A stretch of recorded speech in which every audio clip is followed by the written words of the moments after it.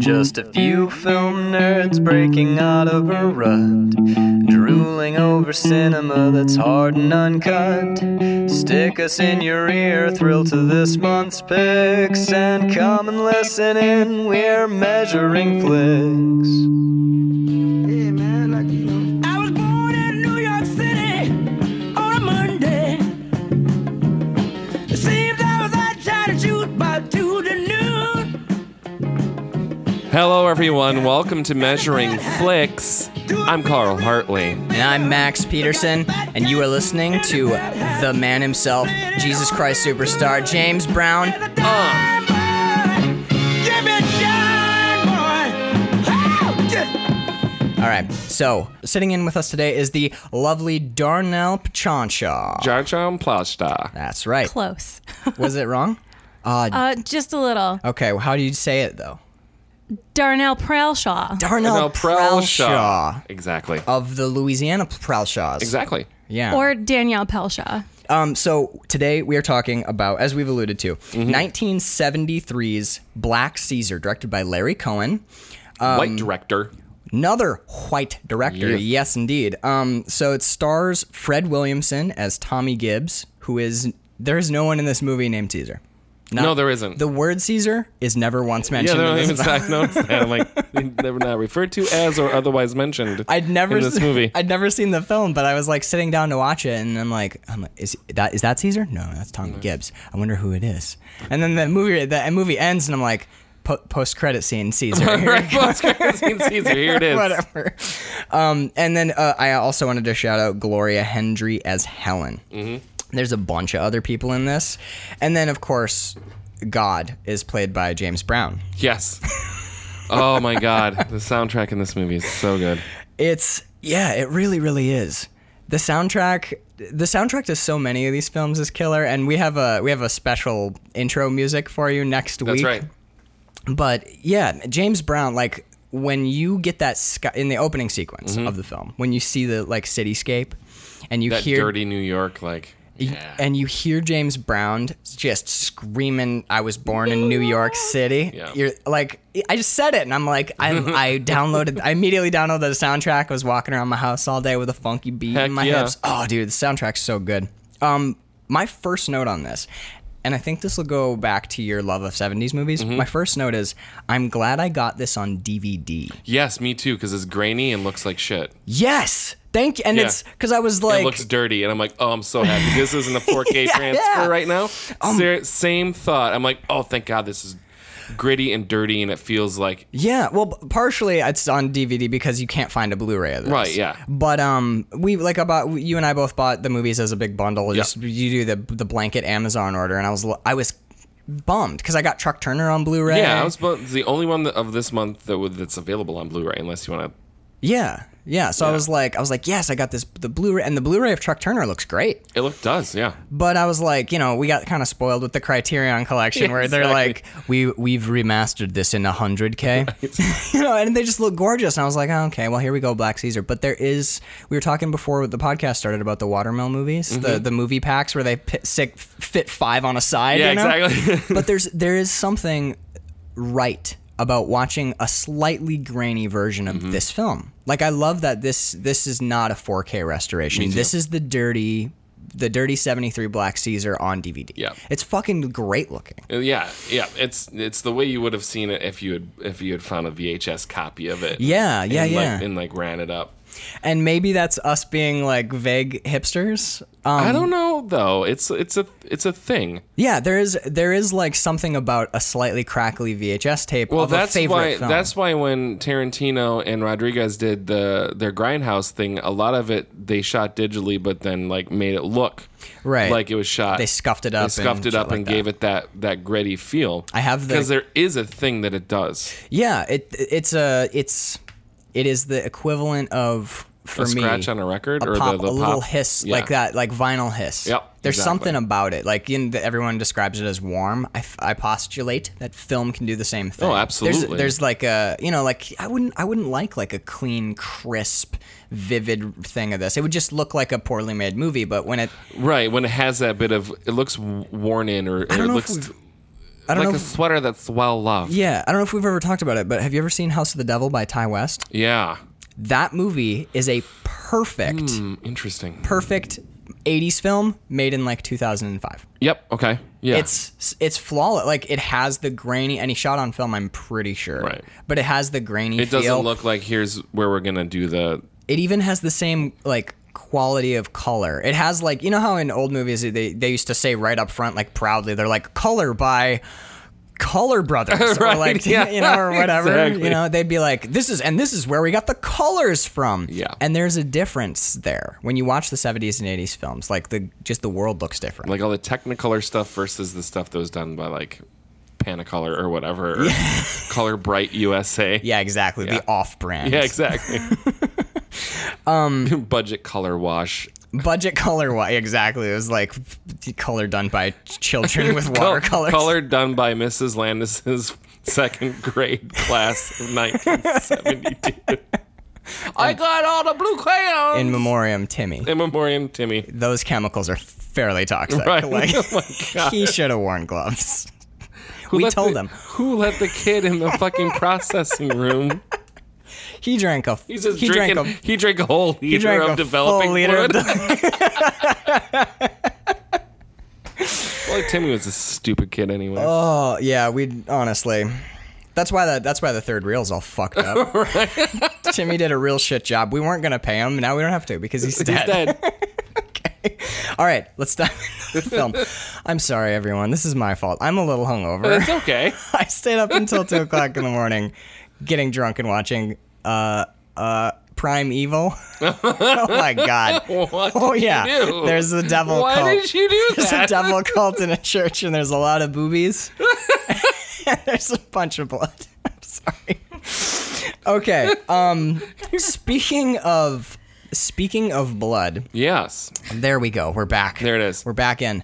My second note is that's some cold shit, Mr. Murder for Hire kid. No kidding. Like right off Jump Street, man. Well, and of course this is really when you first watch the movie.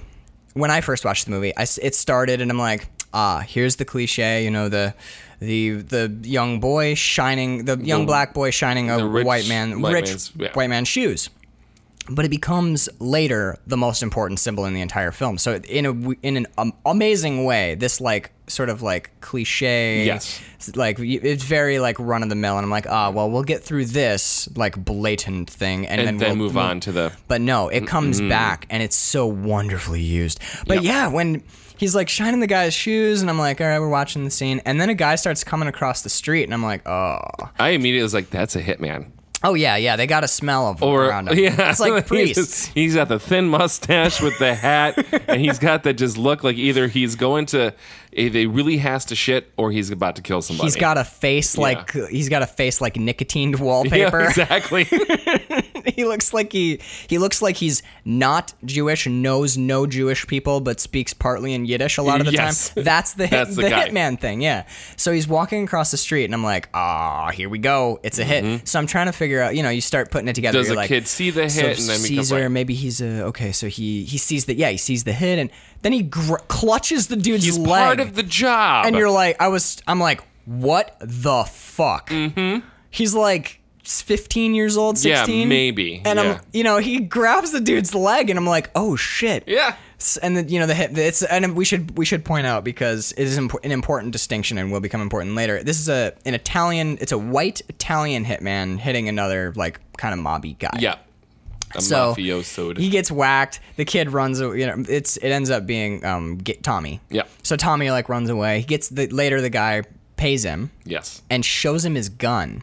This is it's a broomstick Mauser, which is a weird So we have fucking like gun. like a magazine-fed pistol, right? Yeah. It's Han Solo's gun. Oh yeah. So they basically just put a little funnel on the end of a broomstick Mauser, and that's Han Solo's blaster. But it's a really we're not going to get gun nerdy, I promise, Right. because it's not important. The only weird thing about it is a little important, because for movies of this time period, we just watched Chuck Turner. Yeah. That's a big fucking revolver is what that is. Yes. A lot of these movies, you got the Dirty Harry. The 70s is fascinated Big fat with a revolvers. giant big old gun that fits in your hand, and primarily a revolver. Yeah. For for this is a strange choice for a gun because the broomstick Mauser's and the officer's pistol of the Nazi army. Yeah, I was gonna say it was in the Nazis. Yeah, so it's a clip-fed automatic pistol, or not a clip. I'm sorry. It's a magazine-fed automatic pistol where the magazine doesn't fit into the handle because it's an early design. The magazine sits immediately in front of the trigger guard, so it's a really unique-looking gun. It's very distinct. There are other pistols of the time period, like the Luger, which is another Nazi gun they could have used, which has that kind of spy feel to it, and the magazine fits into the handle there. So like you could have used the Luger. It's a better design. It's not as visually. So interesting that this is the choice. Yeah, it's not as visually striking, especially because later in the film, what we're gonna see happen to Tommy Gibbs is a sort of. We'll get to it eventually, and some of the conversation that I have plotted out ahead is going to be kind of uncomfortable. Sure, fair. Well, the movie is kind of uncomfortable. It is. Oh my God, the mammy scene at the end is one of the most fucked up things I've ever seen. Yes, it is. But I think this gun becomes this is a particularly white gun, very intrinsically tied to fascism, Italian mob. Yep. There you go, and racism. And when this guy flashes this gun. This, like, as I said, like, distinct gun, which has two really, really harsh meanings intrinsically tied to it, shows it to this little black kid, and he becomes fascinated with it, and we later see that becomes his gun of choice. Yes, it is. This is subtle stuff happening in a 1973, like, we're having a good time now. Like, that's fairly intricate, like, symbol weaving in this movie. That was really, I would really agree interesting. completely. It also doesn't match the cover art because he's holding a 38 on the cover art, and he actually I kept waiting for that never happens. that pistol to show up. Nope, never does. It does not show It's just up. Drew Struzan got the wrong notes. Well, that's actually a famous note about James Bond. He's always shown holding a long-barreled Luger on the covers of, because it looks like a spy gun, but he has never used carried one, never touched one. Any it's film always the ever. the short. It's Walther. It's the PPK. It's small. Right, but everyone knows the iconic Sean the Connery with the Thunderball, Luger. yeah. Yeah. Oh, yeah. Sean Connery with his arms crossed, Yep. and there's a lady on his leg and a Luger in his hand, and he never fucking has uses one. one. Yeah. Well, album art or the cover art's its own Right. thing. Exactly.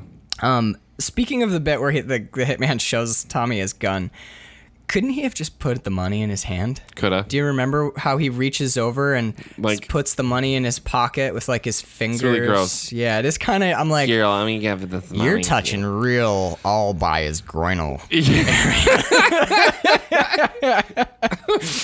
That's the bird left immediately after that, but that's the only part she saw. First, she's like, Oh, this is interesting. yeah, she's like, wow, he just helped kill that guy. I'm like, yeah, Yep. he did. And then she's like, couldn't have given him the money in his His hand, and then hand she is- went to work. was So her two notes, I was like, well, there you go. Yeah, There it is. He's boy, is he touching him a lot. So the next bit. So this is all Tommy's childhood, and we can blow through this because the interesting stuff comes after this. But Absolutely. really quick, there is a Jarmusch moment for me where it's B-roll. They're trying to get they're getting their opening montage and they're establishing place, but the New York City that they're shooting, that squalid, like run down, broken bricks, It looks trash old in the when street. it's like not. It's still fairly new. That's the thing that fascinates me about movies that are shot in New York in the 60s and 70s is like the New York is old, but it's not that old. So some buildings that are actually newer buildings look older, old because they're it's just slapping like- shit together Yep, to exactly. expand the city because it's booming during this time. Yeah, and everything is like a construction Lego kit, essentially. Yeah. So even these new buildings that are only 5, 10, 15 years old look already like they're so much older than they are. So it gets you in this weird like time lock of like, what century and where are we? But you There's- immediately sort of know. Well, there's a bit in the movie or there's a feel to that movie and movies like this where there's many ways, but there's two primary ways you can shoot New York. You can shoot the grandeur. You can shoot New York, Manhattan New York. and Times Square and all of that. Yeah, you can shoot the Frank Sinatra New York, or you can shoot the James Brown New York. Right. Which is, and this is a huge theme of this movie, which is we are shown with like no mincing of terms and no confusion at all, that the New York that Tommy inhabits is like slummy, beaten down, oppressed by white people. A lot of movies that take place in Harlem will show like, you know, kids running around in the streets and like broken down cars and Playing in fire hydrants and stacks of like we see later at the end of the movie, we end up in like a partly demolished tenement building, which is, you know, what it is. So like here, seeing that like dilapidated, rundown New York that's all like shitty and junky, and hearing James, but putting that James Brown under it and seeing mostly happy people sets a really distinct tone. It's the Man Who Shot Liberty Valance effect. Yeah.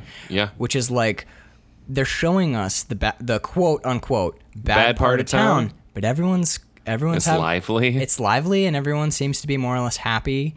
And the violence is coming from outside.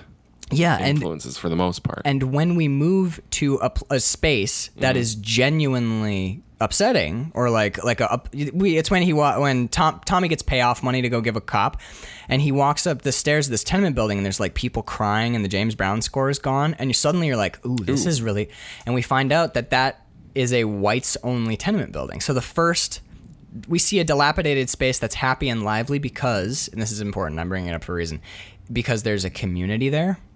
And then we see another dilapidated building, but it's like an alienated, sequestered off space where the most brutal racist you've ever seen lives. Jesus. Yeah, so my note is, well, this cop is fairly obviously a bad fellow. The moment that Tommy opens the door, he's just like, neighbor, don't you know there's no neighbors allowed in this building, you dumb neighbor? And you're like, wow. You're just going 3 neighbors in a row. 3 neighbors. Not even like really? One breath, 3 neighbors. And he goes out in the hall and he makes the payoff. And this is our supreme villain of the piece. This is the uber villain. Yeah, this is the moment that will shape Tommy's life and haunt him until the haunting ending of this movie. Jesus. But yeah, so he pays off the cop, and the cop's like, listen, neighbor, you're $50 short. Did you neighbor steal my neighbor money? And you're like, you're not even saying it right anymore. Right? You're saying it to say it. You're saying it to say it. And he's pretty obviously Irish too. Right, so we're playing with all kinds of racial stereotypes in this. But he chases him down the stairs. And then he's like, he pulls a knife or pulls a switchblade out of Tommy's pocket, and he's like, I could put you away for life for this, and you're like, could you? Maybe. And then he steals the money from Tommy, and Tommy rebels. So this is the first moment where like Tommy is like running up against, because we've seen him working in conjunction with like criminal white people, but now he's like, fuck you, man, and he pushes him, and then this cop beats the with his gun out of him with his gun. Yeah. He breaks his leg with something though, but it's what is he? It's like a pipe or a baton. Some sort of heavy, a blunt object of sorts. Yeah. So dude beats the shit out of him. He beats Tommy really, really badly, and he breaks his thigh bone. Mm-hmm. Like what's it? Your femur. He breaks his femur, which is bone in your body. That's a hard bone to break.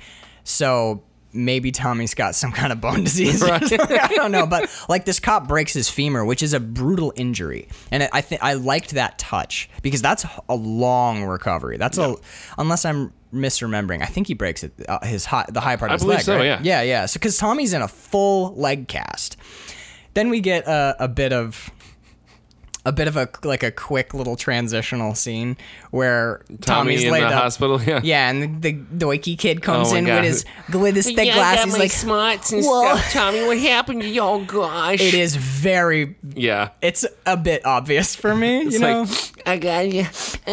With the pushing the glasses, and he's up. like, hey man, why aren't you out playing with other kids? And he's like, I just like my books so much. Right, I like my learning and my numbers. I love numbers and I love books and I know so much stuff. I'm so great. You're my accountant. Yeah, and he's like, listen, man, I'm gonna go away for a while, and when I come out, you're gonna run my books. And he's like, sure, I'll dedicate my whole life to a casual thing that you said right before you went into prison. Sure. I'll do that. Sounds great. Anything you say, Tommy. Which pays off for him in the long run it does. And the other thing... by getting shot in the top of the head. Hold on. Spoilers. Hi, what's up? Are you just standing and moving around? I'm just stretching. Okay. I was Made like me nervous. I was like, Danielle's gonna run. She's got that. I'm gonna. That's her resting position is like arms full out. All right, I'm gonna do it too. In then. wing back mode. I'm stretch my- But yeah, so it's interesting that this kid is so willing to help Tommy because it does establish like a longer friendship. It's not just literally like, hey, I just met you, and like, Yeah. hey, this nerd kid, like, yeah, they've known each other. but also while. it shows depth of loyalty. And one thing we'll see again and again and again in this movie is the people in Tommy's world and the people in Harlem. Is it loyalty or more that they just don't know any better, or that's like the only thing available, or some other things going on than loyalty? I think.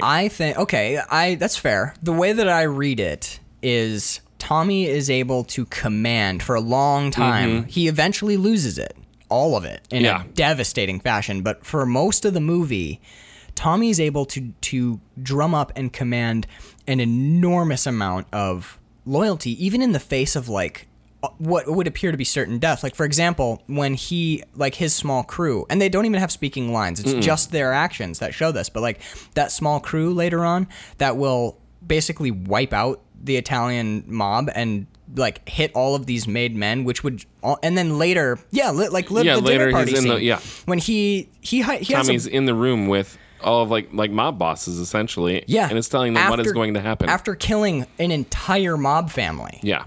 He wipes out an entire mob family, which is like the most audacious fucking thing he could have done.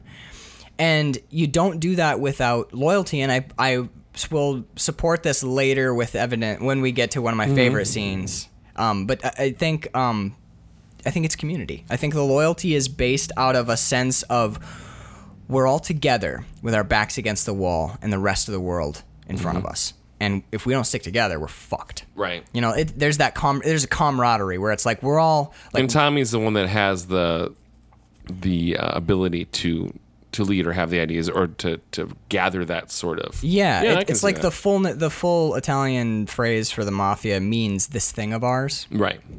There's a big feeling of that, which is like, look, we're cutting out a piece of our own turf. Like, so. We'll skip ahead. Sure. He kills it because once we get to the discussion, I'm just gonna like, I don't want to say that it's the scenes from the end of the movie until we get there because they're so heavy. But he basically kills a guy the mafia wants killed, and he pops into the mob boss guy. He's like, care of that thing for you. I killed that guy. And how you doing? Yeah. And is that the one where they both sit with their not facing the? No, the first meeting is when they're face to face, and he dumps the ear in his spaghetti. Oh right, yes. Spaghetti. And the guy's like, "What in the fuck are you doing? Why are you here? And why do you have an ear in my spaghetti? You put an ear in my spaghetti. Now I gotta just get rid of this. I'm gonna get a plate of capicola and some prosciutto. You better not put no fucking ears in those. You better only have the one ear. Just like the Irish guys are kind of stereotypical, the Italians are hugely stereotypical. Oh my god. Yeah. So I'm going to run through, none of these are the N-word, but I'm going to run you through some of the racial slurs that mob boss says in his first meeting with Tommy. Are you ready? He calls Tommy Shadow, Dink, Darky, Jig, Spook, Coon, and Jungle Bunny, seven different racial slurs in their first meeting. Their first conversation. I was watching that. I'm like, geez, and another one, and another one, and another one, and another one, and another one. Fuck me. This is my exact note. Man, this is a motherfucker of a brackets spook movie, brackets coon. This guy is brackets Jungle Bunny going for it because I wanted to. I didn't want to miss him, and he was hitting them so frequently. You couldn't even finish your note. My note. I was like, oh my god, fuck! And this is not the only time he's gonna do this. This exact same guy will later, in the scene you were referring to when they sit side by side, he does the same thing, and you notice in that scene that Tommy picks that vernacular up towards himself. Yes, he does. So like this is a movie.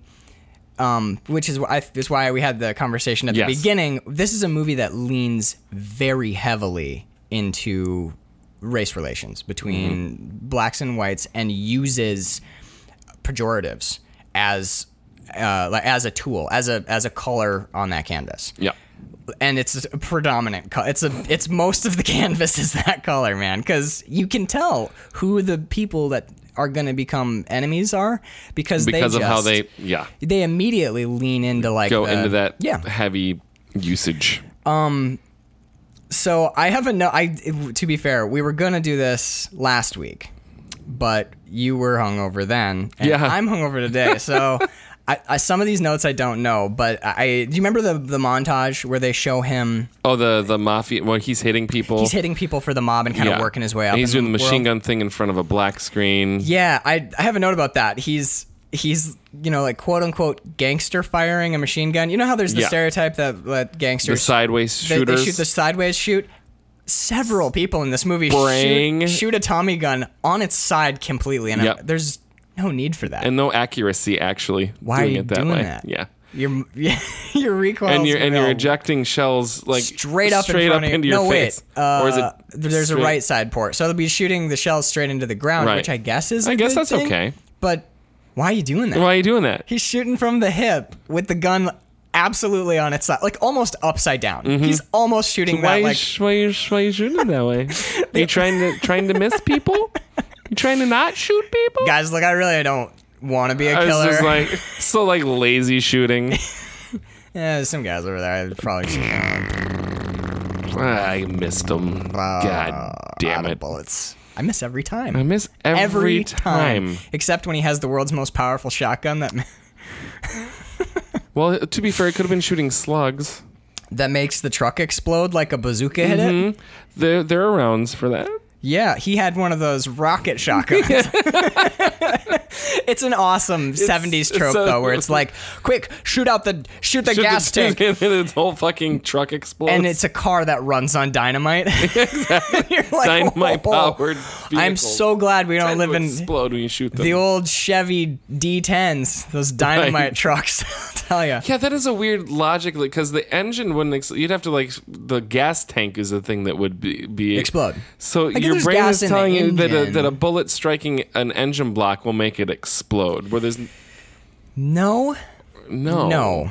That doesn't. Well, they proved on MythBusters that shooting a gas tank doesn't That make it doesn't explode happen either, yeah. Someone had a good point. Someone online was talking about this in some like an action movie forum that I was on, and they were saying, think about it.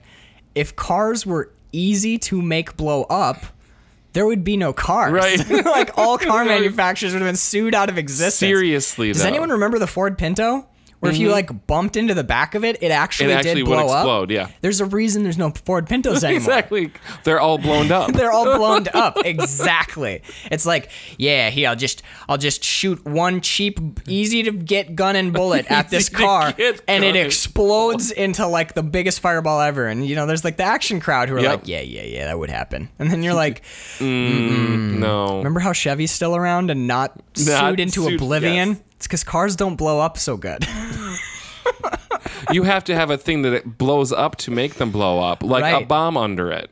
If you That will make a car if you blow put up. a blowy uppy thing on a car, it's gonna blowy And you know uppy. what? Fun side note: you put a blowy uppy thing under anything, It'll blowy uppy. It'll blow up. So, like a house. for But if I example. shoot a plant, it's not gonna not explode. gonna blow up. But if you put an exploder on a plant, It'll it fucking it explode. blows up. Sure does. But also this truck, yeah.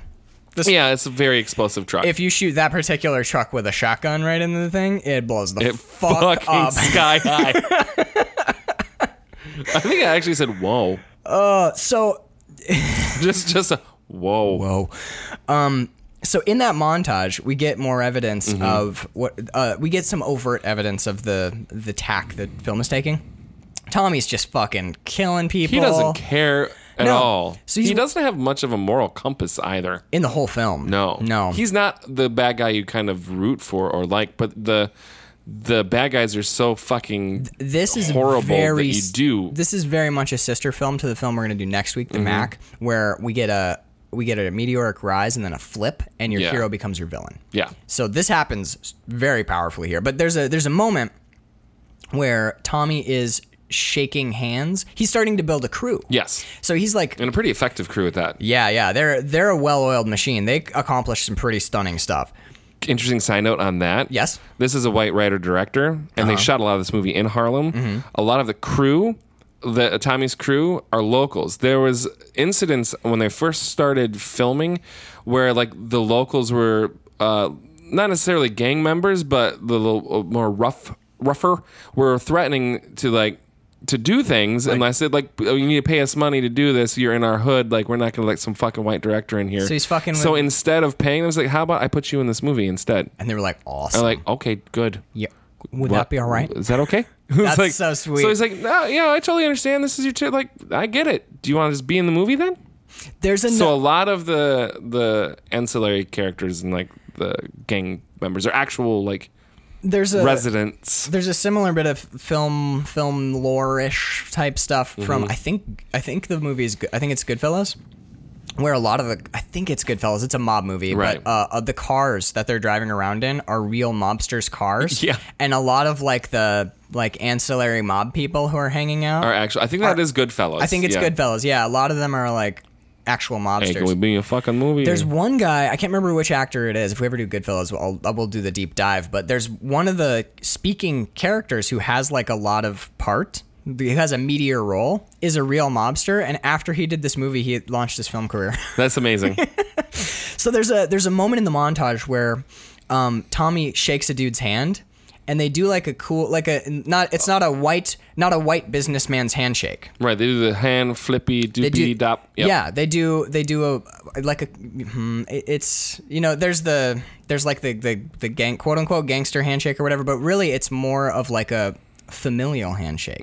Because if you think about it, like having a unique handshake with somebody it's like a communal thing, it's a community thing, it's an intimate thing. Like you need to know someone. There's a connection there Yeah. that's being made. Yeah, it's not just that like cold casual like this is a thing we do where we touch our hands together. It's Right. like I know you and this is what we do when Yeah. we shake hands. And but the backdrop of that handshake is a garbage can. It's like I think it's actually a dumpster, but they do it in front of like a mountain of garbage. So Tommy's like in furs at this point. He's like starting to like He's accumulating the wealth. he's and dressing yeah. up. And he does this kind of like, the handshake of the community, this like intimate handshake with this guy, this like family handshake, and your symbol of like how the community is not benefiting at all from his rise. It's in front of all this is- garbage. It's right in front of the fucking garbage, yeah. I don't know what that note means anymore. So he basically becomes all but a made man. He can't be a made man because he's not Italian. Right. That's the mafia rule. Right. You can only be like an associate. You can work with the But mob. he takes their territory. He and does. He runs it. He gets a cut from him from the Italian guy who called him all the bad names. Yes. He's basically like, look, here's what I want. I want this street to this street. I want that. And the guy's like, why would you want that? It's shit. And like- he's like, well, then what do you want it for? Just give it to me. Yep. And I'll work for you. And I'll take care of it. And I know how to speak to the community, and you don't have to worry about it. Right. So then we learn that his plan with his like Poindextery buddy has been to like get this shitty part of town and accumulate a bunch of money and get like a crimey business going of some sort. He basically wants to start his own crime family. Yes, exactly. Kinda. So, and his Poindextery buddy did in fact become like an awesome lawyer. Yes, he did. Like successful on his own. Yeah, Without the criminal. Right, so he's Interweavings. trying to legitimize all of Tommy's holdings and stuff, and you get this. He's our character who lets us into. He's our counterpoint to Tommy because he's always like, all right, well, we got all this money. Should we build that rec center now? And Yeah. Tommy's always like, yeah, but now it's not like a real good time Right. because I gotta go shoot more people and buy I- more things. right. Yeah, I just bought like 20 houses And for myself. fuck, that's a lot. And that's a lot of houses, but we're gonna get more money. Don't you worry. Yeah, and his buddy's exactly. like, well, like, okay, the Tommy. kids need a basketball court. Yeah, it's a lot of that where it's Yeah. like, so hey, what are we gonna do? We're gonna fix up that Fixing school. up that and Tommy's neighborhood, like, right? yeah, but I gotta buy a new jacket instead, though. Yep. But we're gonna. Yeah. I've got to buy my old attorney's apartment from him. That is an awesome scene. Yeah. So I think it's really interesting that the first thing he does, because he's a fucking killer. That montage, he will side machine gun you out of the world. When he can hit you with it, yes. But the first thing he does is buy the cop who broke his leg. The guy who like sent him to prison for most of his like adolescence and early adult life. Sent him to prison for a big old stretch and crippled him so that he walks with a limp. The first thing he does is set up a huge stock portfolio for him so that he's like, what does he say? There's a great line. I didn't write it down, but he basically says like you took away my childhood and now I'm going to put your child through college. Yes. Or something like the line is akin to that. And you can see the Irish cop, the tension in that scene is amazing. It's partly performance, but it's partly just He buys him more with blackmail because he has the books that are incriminating, right? The ledgers and all that. That's how he forces him to. He has the ledgers and knows and shows him that he has the ledgers. You know, he's like, leave him out. Yeah, leave him out. I want him to see it. So he comes in and the cop's like, he comes in with this air of like, fuck you. I'm not going to work with you. Why would I work with you, neighbors? Yeah, he just walks in the door. He's just like, neighbor, neighbor, neighbor. And you're just like, this guy again. He's singing the neighbor song. Dude. Fuck You can't him. sing the neighbor song. Look at Tommy's right there. He's a man of color. This is very offensive to him. And the guy's just like, hey, neighbor. You're like, come on. God damn it. Dude. Look, the books are on the table. You fuck. But his tone immediately changes. Yeah. He comes in like... He's not fucking happy about it, obviously. No. Because the lawyer is like, well, we've built you a big old stock portfolio. It's well diversified, and there's a bunch of money in here, and you're going to be so rich. And the cop, even at that point, is like, fuck, I'm not fucking. And then he sees the books, and he's like shit. Yep, you're in Tommy's world now, Bubba. The tension's so cool because you can tell he wants the money, but he doesn't want it that way. It tastes like shit going down. He wants the money, but it's horrible. Yeah, it's really, really, it's a cool scene. And, it's weird. Tommy's a really interesting character because Tommy Gibbs can kill you. We've seen that he kills, but he kills to gain money and power, and then he uses power to take revenge. Yeah. He doesn't care if you're alive or dead. It doesn't matter one way or the other. Yeah, there are no real connections. What he wants to do to you is and you being like people he feels enmity towards. It's amazing. He wants you to feel utterly helpless to stop him from doing stuff. Yes. And also at the same time using you to give him more things. Yeah. Like not only do you feel useless and helpless because you can't do anything to stop what he's doing, but you are a cog in the wheel that is driving his fucking cart to market. Like, yeah. Oh, yeah, exactly. Like against your will, you are furthering his wealth and power. The next scene is an awesome example because, okay, cop who fucked his life up and crippled him and sent him to prison. He's now in Tommy's pocket. He appears to be doing this cop a favor, if you think about it. Like, on the surface, he gives the cop a huge bunch of money.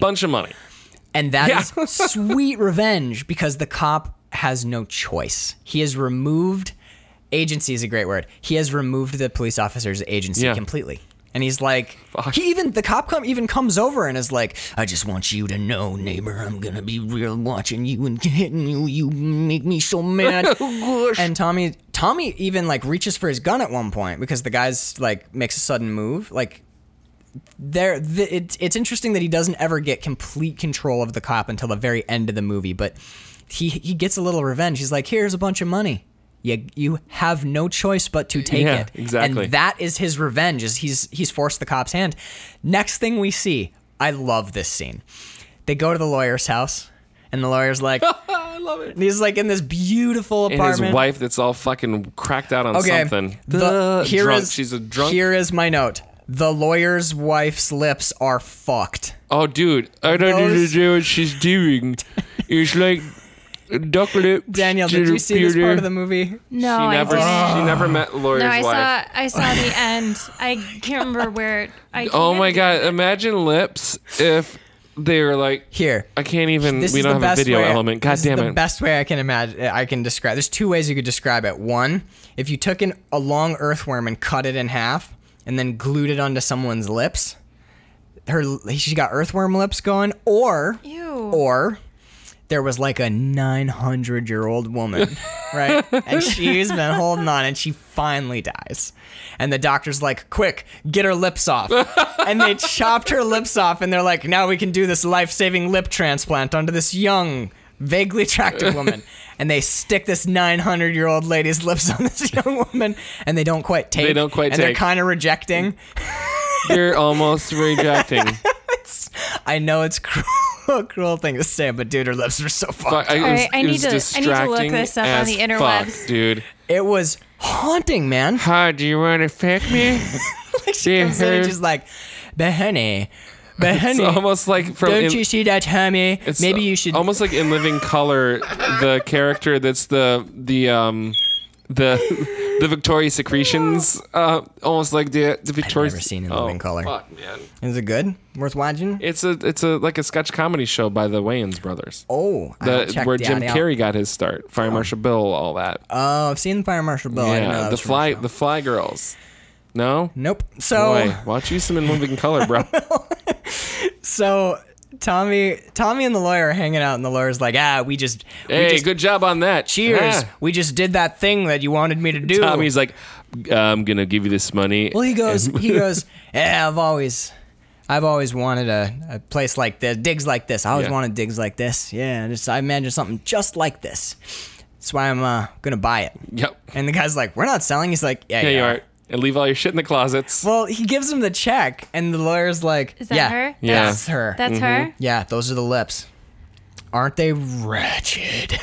It's just so. You should see them in motion, though. Yeah, honey. when That's they're- not. I've seen worse, No. but they're not great. You're looking at a still photograph Yeah. of them together. When they move. When they're apart and moving, Yeah, they're yeah. real earthwormy. Right. And then- when they move in. Earthwormy. When there's. When When they're they like, separate and when have it's to, like, like they're shape vowels. independently It's very- articulated, like each lip has 10 muscles, and they Oh move in no! different- It's like each lip has 10 fish hooks in it with individual fishing line, and there are marionettes that Yes. are operating her lips. Yes. That is like, but The and not- Cinnabites are and- off. and not just 2 fish hooks, but you're No, right, yeah. like 5 per lip, Yep. and none of the other people know what the other people are No, doing. they don't. So They they're all have just, like, different. They have different scripts.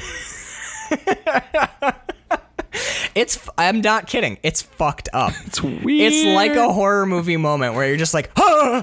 What's funny is people will watch this movie and be like, "Oh, they're kind of weird." Yeah. Hyperbole is something we Hyperbole do is very well on this show. Yes. People are gonna watch this and be like, "Those aren't even I like mean, the that is top like- 10 worst." It looks like lips she I've had ever a seen." bad. She's suffering from botulism and will die soon. Yeah, 2 recently did the Botox thing. Like these aren't even that terrible. But then she's gonna talk and they're gonna be like, "Oh my god." I can't find too many pictures of her when she was in the movie, other than that still I will. funny. that I just saw. There's probably a meme somewhere that's just a close up of her lips, or like a gif of the first If thing not, she we says. should. or if there Hey, isn't, there Jeremy. will be. Yeah, very very short. Her termer. No, there are pictures of her in real life, and she's beautiful. Yeah, in real life though. I think in this movie she was probably drunk. Right. She had. What she did is she fell asleep outside with a towel over her face with just her lips exposed. And she let got bees sting them. 5th degree burns, and they were covered in honey. Yeah. So she was 5th degree sunburn with wasps. Oh fuck! That ate her lips off, and then they had to transplant, the transplant of a 900-year-old woman. lady's lips. So anyway, he gives the lawyer the check. check, and the lawyer's like, I don't know. well, even the lawyer's like, this is so much fucking money, but he's like, But I don't need I this. can't. I And the don't- wife yeah. comes over, and she's like, we can have our things out by tomorrow. Bye, Felicia. I'm moving out. Well, I love her line because her line informs Tommy's line because she Mm-hmm. goes, we can be packed by tomorrow. And Tommy's like, nah, just leave your shit in the closets. Yep. Ah, God, that's so fucking great. I love that. I love it. I love it. I love it. Yeah. Because it's Tommy being the most. I mean, they don't have a choice. It's exactly what we talked about. It's Yeah. like, well, what else are you gonna do? It's Like you're leaving and you're leaving with all your shit in the closet, and then he rips the fucking fur off of her. That is and he doesn't amazing. even care that he keeps it. He throws all of their shit onto the street. Not all of them, just the furs. Both furs, right? Which I'm not sure. I think there's something there. I think there is a symbolism there. There's something going on because he only throws the furs. He goes out on the balcony after he's bought their house and all their belongings, and throws all of her furs over the balcony, just like off the street. But there's another moment in between those two where, what you were saying, it is him buying all their belongings is that turning of the screw, because we've seen a lot, like, I like your house, I'm gonna buy it. That is one level of like fucked up power and assertion control. of power, where Yeah. it's like, oh my god, he just bought our house out from under us. Well, I guess we'll get our And he did give him the money for it, so I mean, it's not like they just got kicked out. But guess we'll still, it's like, there's an added level of humiliation. Yes. Where he's like, no, I'm buying all of your things too. Here's a bunch of money. it's like if Get your out. dog is outside and poops in the exact right place, and you still rub its face in it.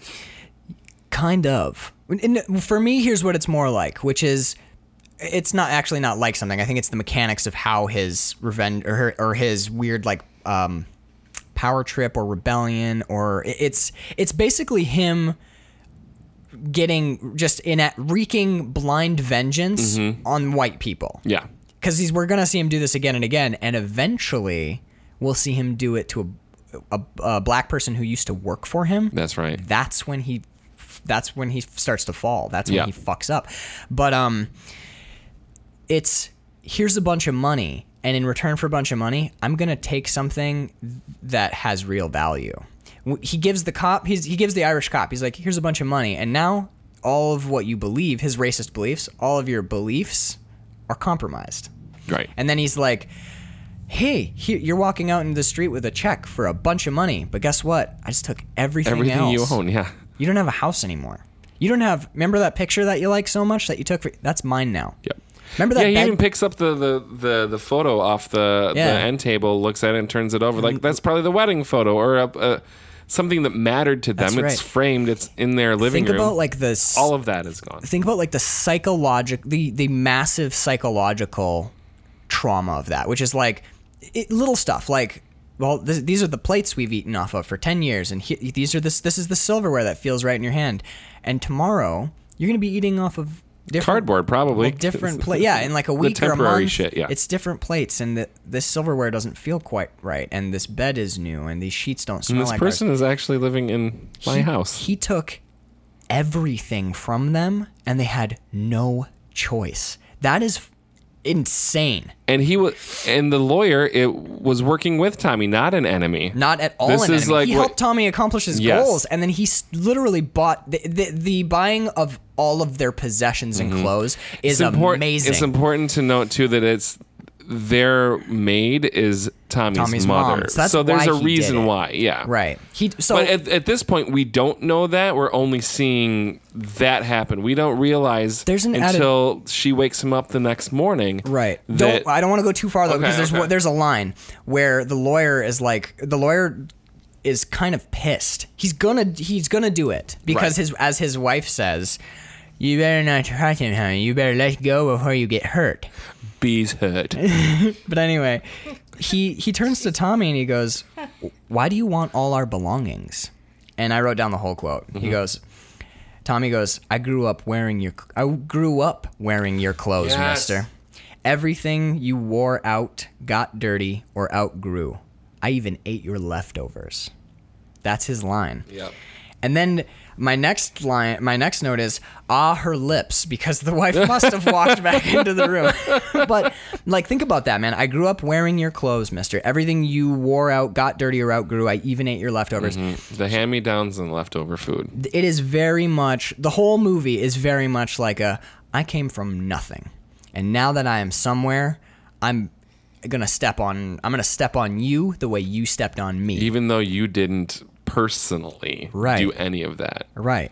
It's like it is the ultimate chip on your shoulder, which is like, I grew up in Harlem, man. I only ever had secondhand clothes, the stuff that white people cast Now I'm going off. to take all of your clothes. Yeah. And I think it's important that I think this might be the moment One second, I'm gonna sneeze. Bless you. There it is. All right. Bless you. So nice. Hail Satan. But this is the moment where Tommy. I'll put it out now because the rest of the movie is gonna be a progression towards my theme, my Gotcha. particular watching of it. This is the moment where Tommy starts to quote unquote become capital W white. Mm-hmm. We've seen him do things before to benefit his community. Like when he pays off the Irish cop, that is one, to take away agency from Right. the white cop, but also to keep that cop Out of his neighborhood and from harassing people in his neighborhood. When he buys the lawyer's house, he removes agency from the lawyer and his wife, but he also buys his mom a house. Yes, So he's which like, she doesn't want. She does not react well to this. there is some amazing lines when his mom wakes him up. Mm-hmm. I'm a maid, Tommy. You just never understood that. Fuck. But so he does that to benefit, another either family member or close intimate relation or his community. But this is also the moment where he starts to like let the spite out, where he's like where he states his intent, where he's Yeah. like, "Look, man, you walked all over me. Now I'm gonna walk all over you." But It's like, no, this is what this is about. right. So, but what he's doing here is he's doing in an exaggerated, hyperbolic way. He's doing exactly what the oppressive white man did to him growing up. So he's starting to kind of walk a dangerous line. By the end of the movie, he's He's gone so far afield. It's he's like, completely over. But so I wrote which is down, a trope of these kind of movies, anyways. Whether it's Goodfellas or this or any sort of rise to power movie, it's like it's that power hungry nature where it's like you cannot stop once you Right. get to a certain point. He could live the rest of his life and retire happy on an island somewhere if you know where that breaking point is before you start pissing the wrong person off or shitting in someone's pool. It's like, but I think in the criminal world, you're kind of doomed to fail anyways. There's always a ticking clock. What's the movie? There's a movie I'm thinking of. The quote is, "You either die a hero or..." It's Batman. Batman, You yeah. either die a hero or live long enough to see yourself become the villain. Yeah, This movie and the Mac are exactly that. exactly that. Yeah. Exactly that. And I would add on, there's also Well, so is Tommy, not Tommy. Goodfellas is the same sort of thing. yeah. With Henry Hill. I think another way of putting it for this is if you fight against something you hate long enough, eventually you become the that thing. which you Yeah, hate. that's an old. Well, that's the reason because we're humans, and that's sort of Yeah, that's what we do. It's a human folly. Yeah. So I wrote down, it's interesting. He took a worn out, used up part of the city from the Italians too. And we talked about it a little bit at the beginning, and I think it's kind of a recurring trope of blaxploitation in general, which is even if what you have is just like a scraggly block that has no businesses and busted up windows, it is yours. It's yours. And you defend it and love it and like cherish it and nurture it. And once you lose that connection to that place, like once you move, because a lot of the movie where what we've seen him in the streets. Mm-hmm. We've seen him at street level. We've seen him doing business on like ground floors. I don't know how intentional all this is, but it's just something I noticed. A lot of Tommy's life is out in the open on the streets and in like the lower levels of stuff. And then he buys this white lawyer's apartment. Yeah, and he's way up in the. Yeah, there's a psychological disorder that only happens to people who live in skyscrapers, where They stop looking as people. They're more like ants. Yeah, they like dissociate themselves Yep. from the rest of the world because they're so far above it.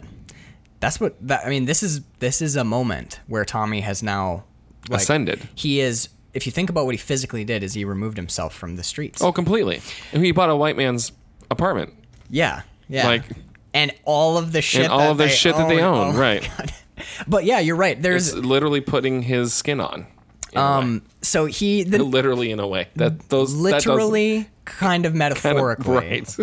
literally metaphorically. There's a thread in there between the two somewhere. So he wakes up the next morning. And we don't know it's his mom right away, Right. but his mother is the maid, and she comes in and she's like, Oh, good morning, mister. Like it's a little bit, but it's not like it is. It's a tinge of that. Wow, good morning, mister. Like that thing. There's a note of massa in there. Yeah, where it's like, yeah. well, I'm gonna get you your juice like I always do. Yeah, Here you tomato go. juice, Yo, yeah. come on now. I've raised your shades, and we better clean this. There's a feel of that. Yep. And then Tommy throws the. Which is always very uncomfortable. Yeah. For me, I don't know. Well, it is especially uncomfortable because the movie makes it so. Right. That's on purpose. on purpose. Yeah. It's like this Quentin Tarantino doing it is it's very uncomfortable and intentionally so. Yeah.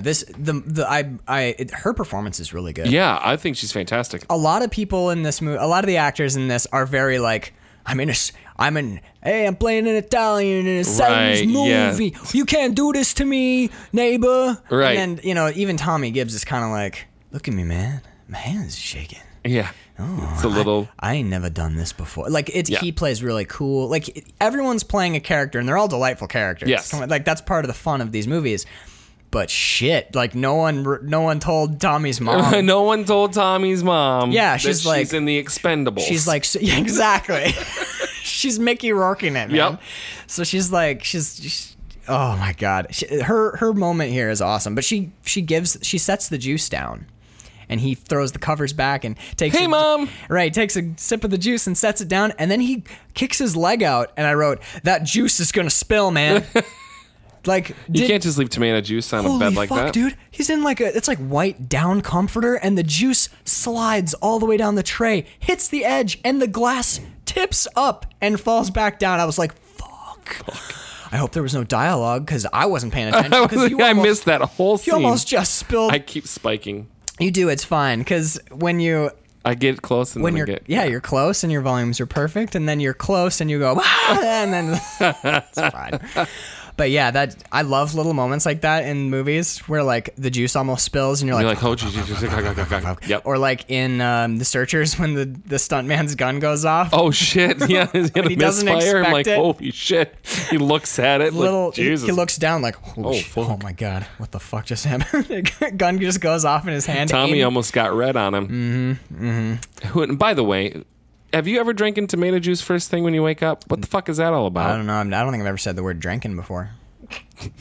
Have I ever drunk? Did I say drink? You said drinking. You You did. said drinking there. Have you ever drank and tomato juice? Have I ever drank a tomato juice? Drunk a tomato juice? Have I said drinking? I don't know. You did. Yeah. Now well, that's you have weird. so broken my concept of how those words work that I don't even know what's right anymore. But no, I have never. Have you ever had a sip of tomato juice? Never in the had a morning? tomato juice in the Now morning. I'm smelling and tasting tomato juice. Did Bloody Marys count? Because I drank a lot. Oh, they might. I wish I had a Bloody Mary this That morning. sounds. Ooh, we can still make it happen. Okay. Anywho, So yeah, drink.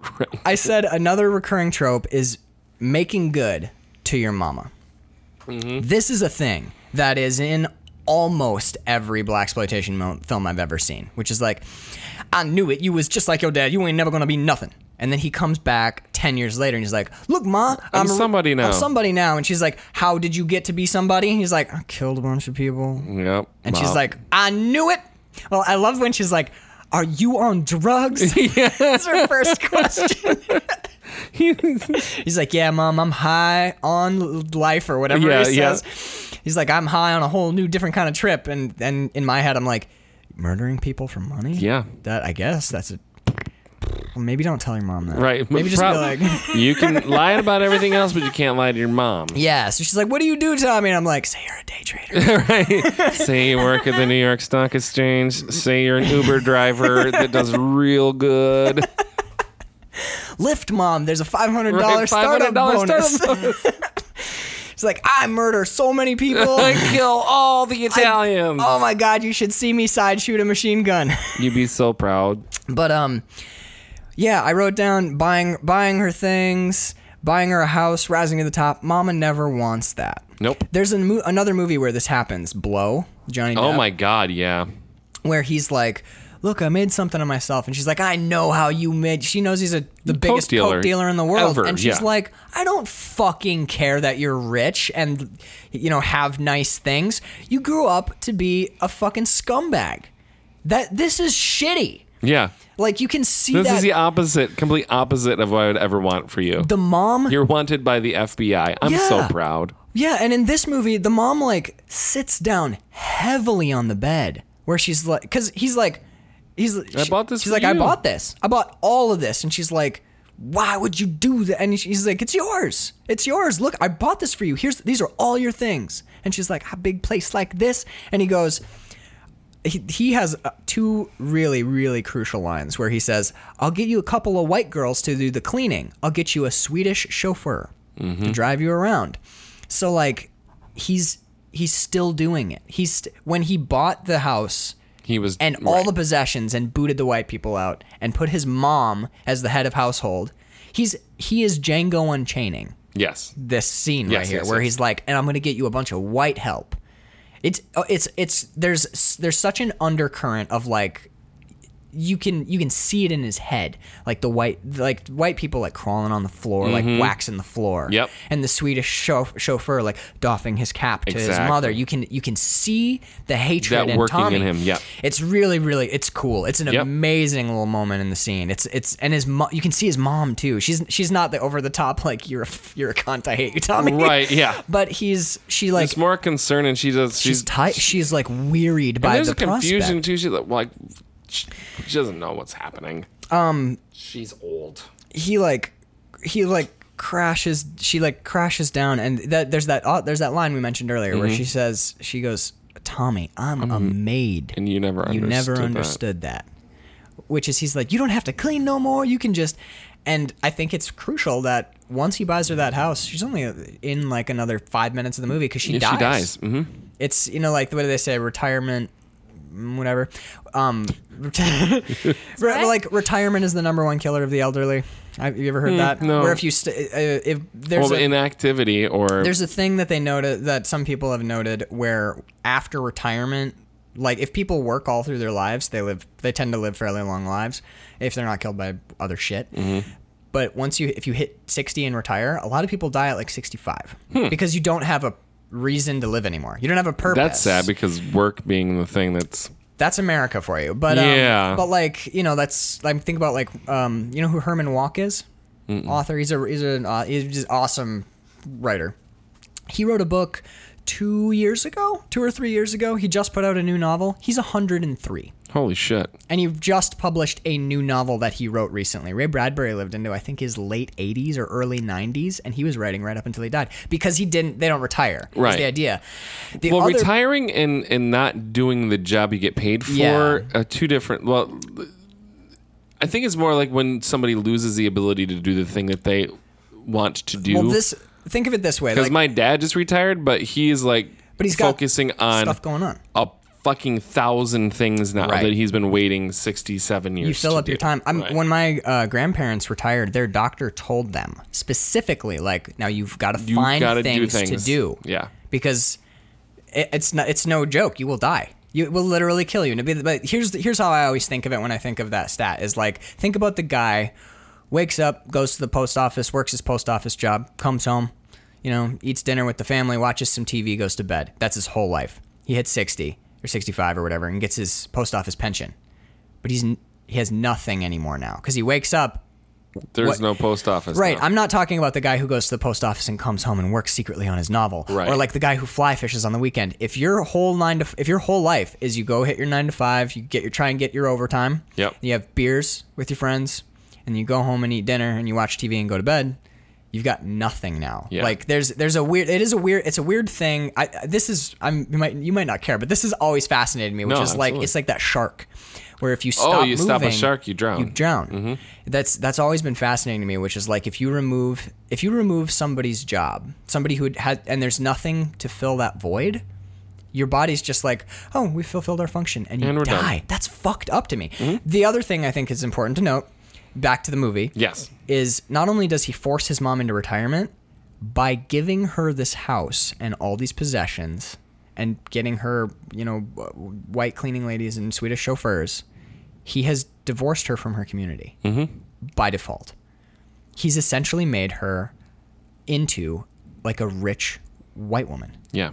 So she And is... it's important to note, too, that she wasn't like a slave. She was... No, she's a maid. Paid, like, they're maids of all race. And so And the lawyer might be a little crooked, but you don't get the sense that he's like cruel or vindictive or mean. Not at all. She seems happy. And she works in a high rise. Yeah.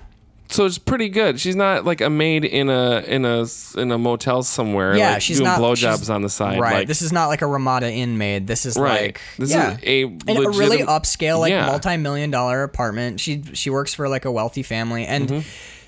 Tommy, because as I'm saying it, I'm like, well, yeah, but she's a maid though. That's how Tommy's thinking. Yeah, which is like he's thinking- he's like, my mother is no maid, but that's not a bad job. No. She Has a job in New York in the 70s yeah. in a very upper class. And a secure one. Yeah. And probably a fairly well paying one. But Tommy's like, nah, man, you're not a maid. You're my mother. So here's a bunch of, and he gives her like property and money and status. And it kills her. And it kills her. Yeah, man. Like he basically, she's like sharking around and he's like, now halt. Yeah. No, stop, mother. Stop. I need you to stop because now you can it's relax what he and live wants. this cushion. Right. It's because he's forced his perspective on Yes, somebody. absolutely. Yeah. So, Just ask someone what they There's- want. Jesus Christ. there's the next scene is him talking about how he's gonna like diversify his portfolio and stuff, and he's making a business proposal basically, and he's talking about how I think that it's like the Poindexter guy whose name I forget is like, we can call him Dexter. Where Dexter's like, he's like, so this is where he starts in with the like, we're gonna build that school now, right, Tommy? We're gonna give everyone ponies, right, Tommy? Yep. And Tommy says he's going to help I can't remember exactly which scene it is, but I have a note and I remember the motivation behind the note. Tommy says he's going to help the black man. But when he says that, he's like, yeah, we're going to do everything we can to help the black man. He says it with like derision and Yeah, irony. he sure does. Mhm. The way that line comes out, there is not a single authentic moment in the line. And some people pick up on it. Dexter picks up on it a little, but you can see his nerdy friend like crush it down and try to keep the hope alive, where he's like, oh no, wait, is he just a fucking gangster? Yep, he is. No, he said he was going to help the black man.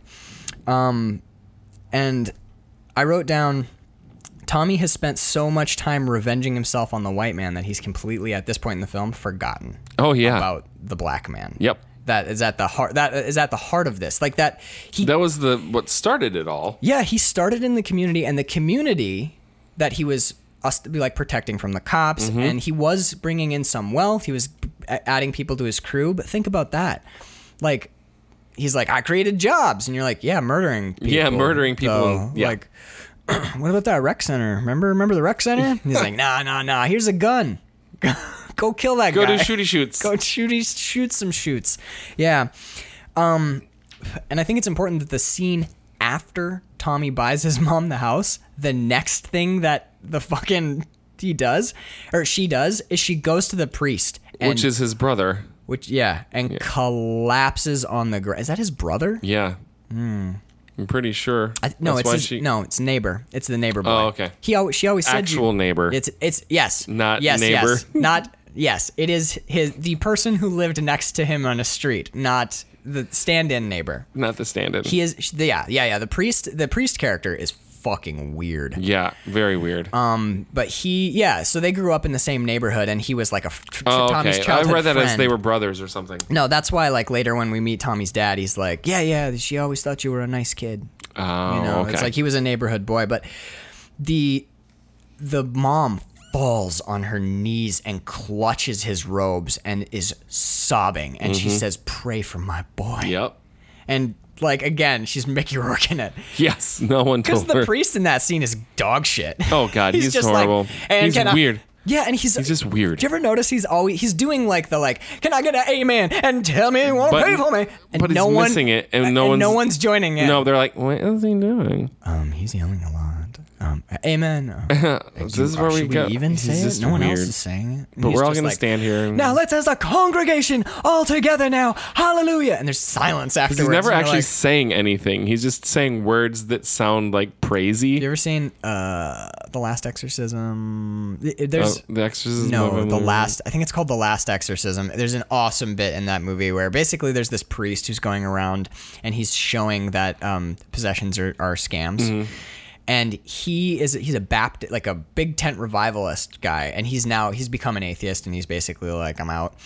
And he has a documentary film. It's a found footage film. So Okay. he has a documentary film crew going around, and he's like, the fucked up thing about, like, he's smoking in between, like, out back smoking a cigarette in between, like, shows, I want to call it. Right. Or, like, mass or service yeah, or yeah. whatever. And he's like, I could say anything in there. And if once you whip them up, they'll go with it. They'll go with whatever. And they're like, no, you can say anything. They're like, it's got to be. He's like, I could go in there and preach a mass about, like, I could do 5 minutes on baking cornbread, and they would not notice. And they'll think that it's a thing that you're leading up to, or No, he's like, they just won't hear it. He's like, I could Oh, say, fuck. I could go in there and just talk about cornbread, and they're like, no, you couldn't. He's like, I'll bet you Hold five. my beer. Yeah, he's like, I'll bet you. He's like, you want to bet? I'll bet you $20. And he goes in there, and they're filming from the back room, and he's like, "Did you know that the blood of the lamb can wash away our And sins?" gets them worked and up. everyone's like, "Yeah." And he's like, "And did you know the healing hand of Christ can come down and take away the brain tumor?" And they're like, "Yeah." And he's like, "Did you know if you mix together a little bit of corn and a little bit of water and a little bit of flour and you put it in the oven at 450 degrees for 5 minutes, you get yourself a delicious and delectable treat? Can I get a hallelujah?" And they're all like, "Hallelujah!" It's Crazy. one of my favorite moments, and it's the movie itself not great, and Right. the ending is terrible. It's like it's not worth like watching. most of the found footage movies Yeah, that exist. it's not necessarily worth watching, but that moment is like, I've never forgotten it, and I watched that movie like probably almost 15 years ago now. It's so fucking awesome. He's up on the, like, everyone's like losing their minds, and he recites a cornbread recipe in the middle of it in the cadence of like Big Tent Revival Yeah. so well. It's such a great little moment, but that's how this guy Yeah. in Black Caesar like hits me, where he's just like, everybody already, but no one's buying it. No one's buying it at all. They're just like, yeah, it's too bad. He was so nice when he was a little kid. I thought this was a 3-card Monty guy. I mean, I'll hang around in case 3-card Monty guy comes back around, but not buying anything. This guy's saying. His response to the mother is a cool moment, because he's being big and weird, which is maybe like a director's choice. Sure. But she comes in with genuine feeling and is Yes. crying and says, "Pray for my boy." And I think maybe it's important that we see him as a sham, Right. because his response, she goes, "Pray for my boy," and he goes, yes, Lord, and then he gets quieter and goes, "Yes, ma'am." Okay. For that moment, the trappings of society where he is priest and she is like devoted Catholic or whatever, or Lutheran, Yeah. is gone, and he is the neighbor. He's the neighborhood. He's the boy neighbor boy again. Yes, who's- ma'am. Yeah, this is Tommy's mom, and he's just a kid. And Yeah. yes, ma'am. I will pray for your boy. You know, like, okay. And then he puts it back on, and he's back to all the- right, but there's an awesome little quiet moment there. Oh, yes, Lord. Yes, ma'am. Yes, ma'am. Okay. And can I get it? And he ramps it back up, but there's that. Oh, it's so cool. It's like watching masks fall off. Yep. And then Just for a just for a hot second, minute, they it was slip. Oh, so beautiful. So the next thing we see, Tommy kills all of the Italians. Because all of them. He kills every Italian. There's no.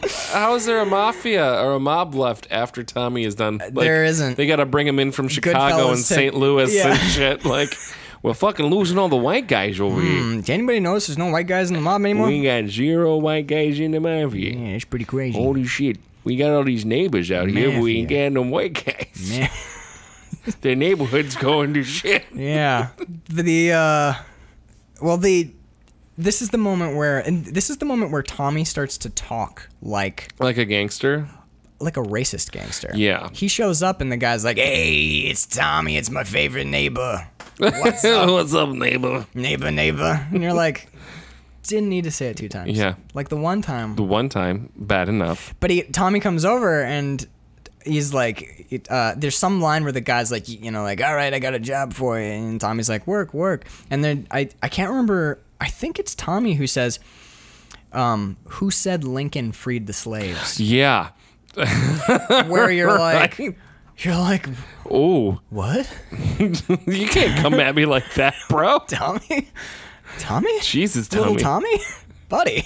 You've been reading some books, Tommy? Yeah, he gets, and then he calls in like his black ninjas who jump. Oh my God, it's who so jump- amazing. Literally ninjas, not neighbors. But because I used it in the last movie, yeah. But they like flip, they do like They triple do. backflips. It's a great 70s, like it feels Very kung cool, yeah, fu-y yeah. and like it's so cool.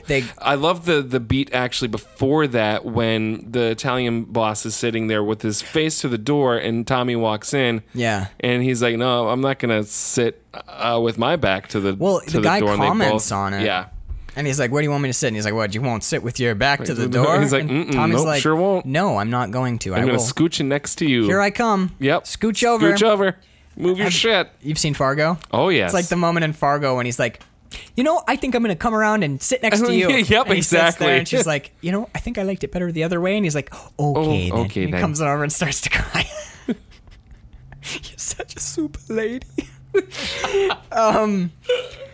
But yeah, But it's so he sits next to the guy in a vaguely Judas fashion. Yes. Where it's literally like the kiss on the cheek of Christ, and the whole restaurant is full of Italians. Yep.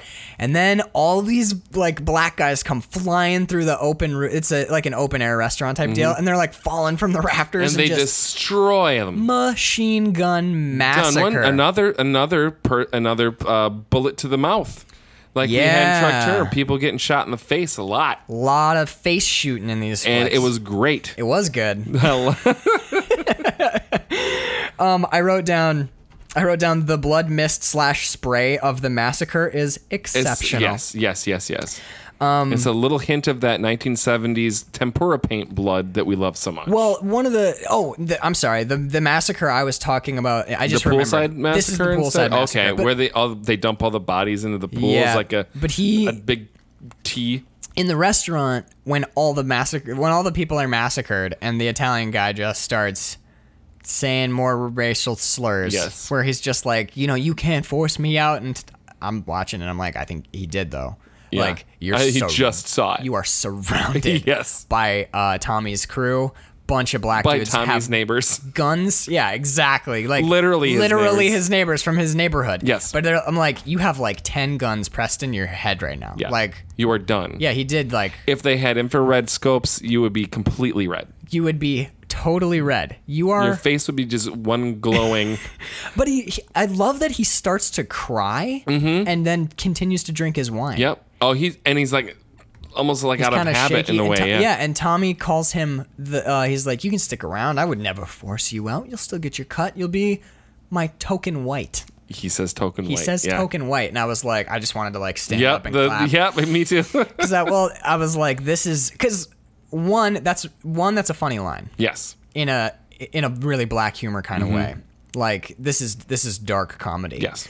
And 2, this is a turning point for Tommy. This is the beginning of the Yeah. end for Tommy, because now Tommy has usurped I was going to say white power, but that has a current meaning. Yeah. But he's assumed the white power structure of the Italian mafia. He's usurped it and taken its place. He literally replaced it. Yes, and in this scene, when he's casually being derisive about black people here, he is becoming.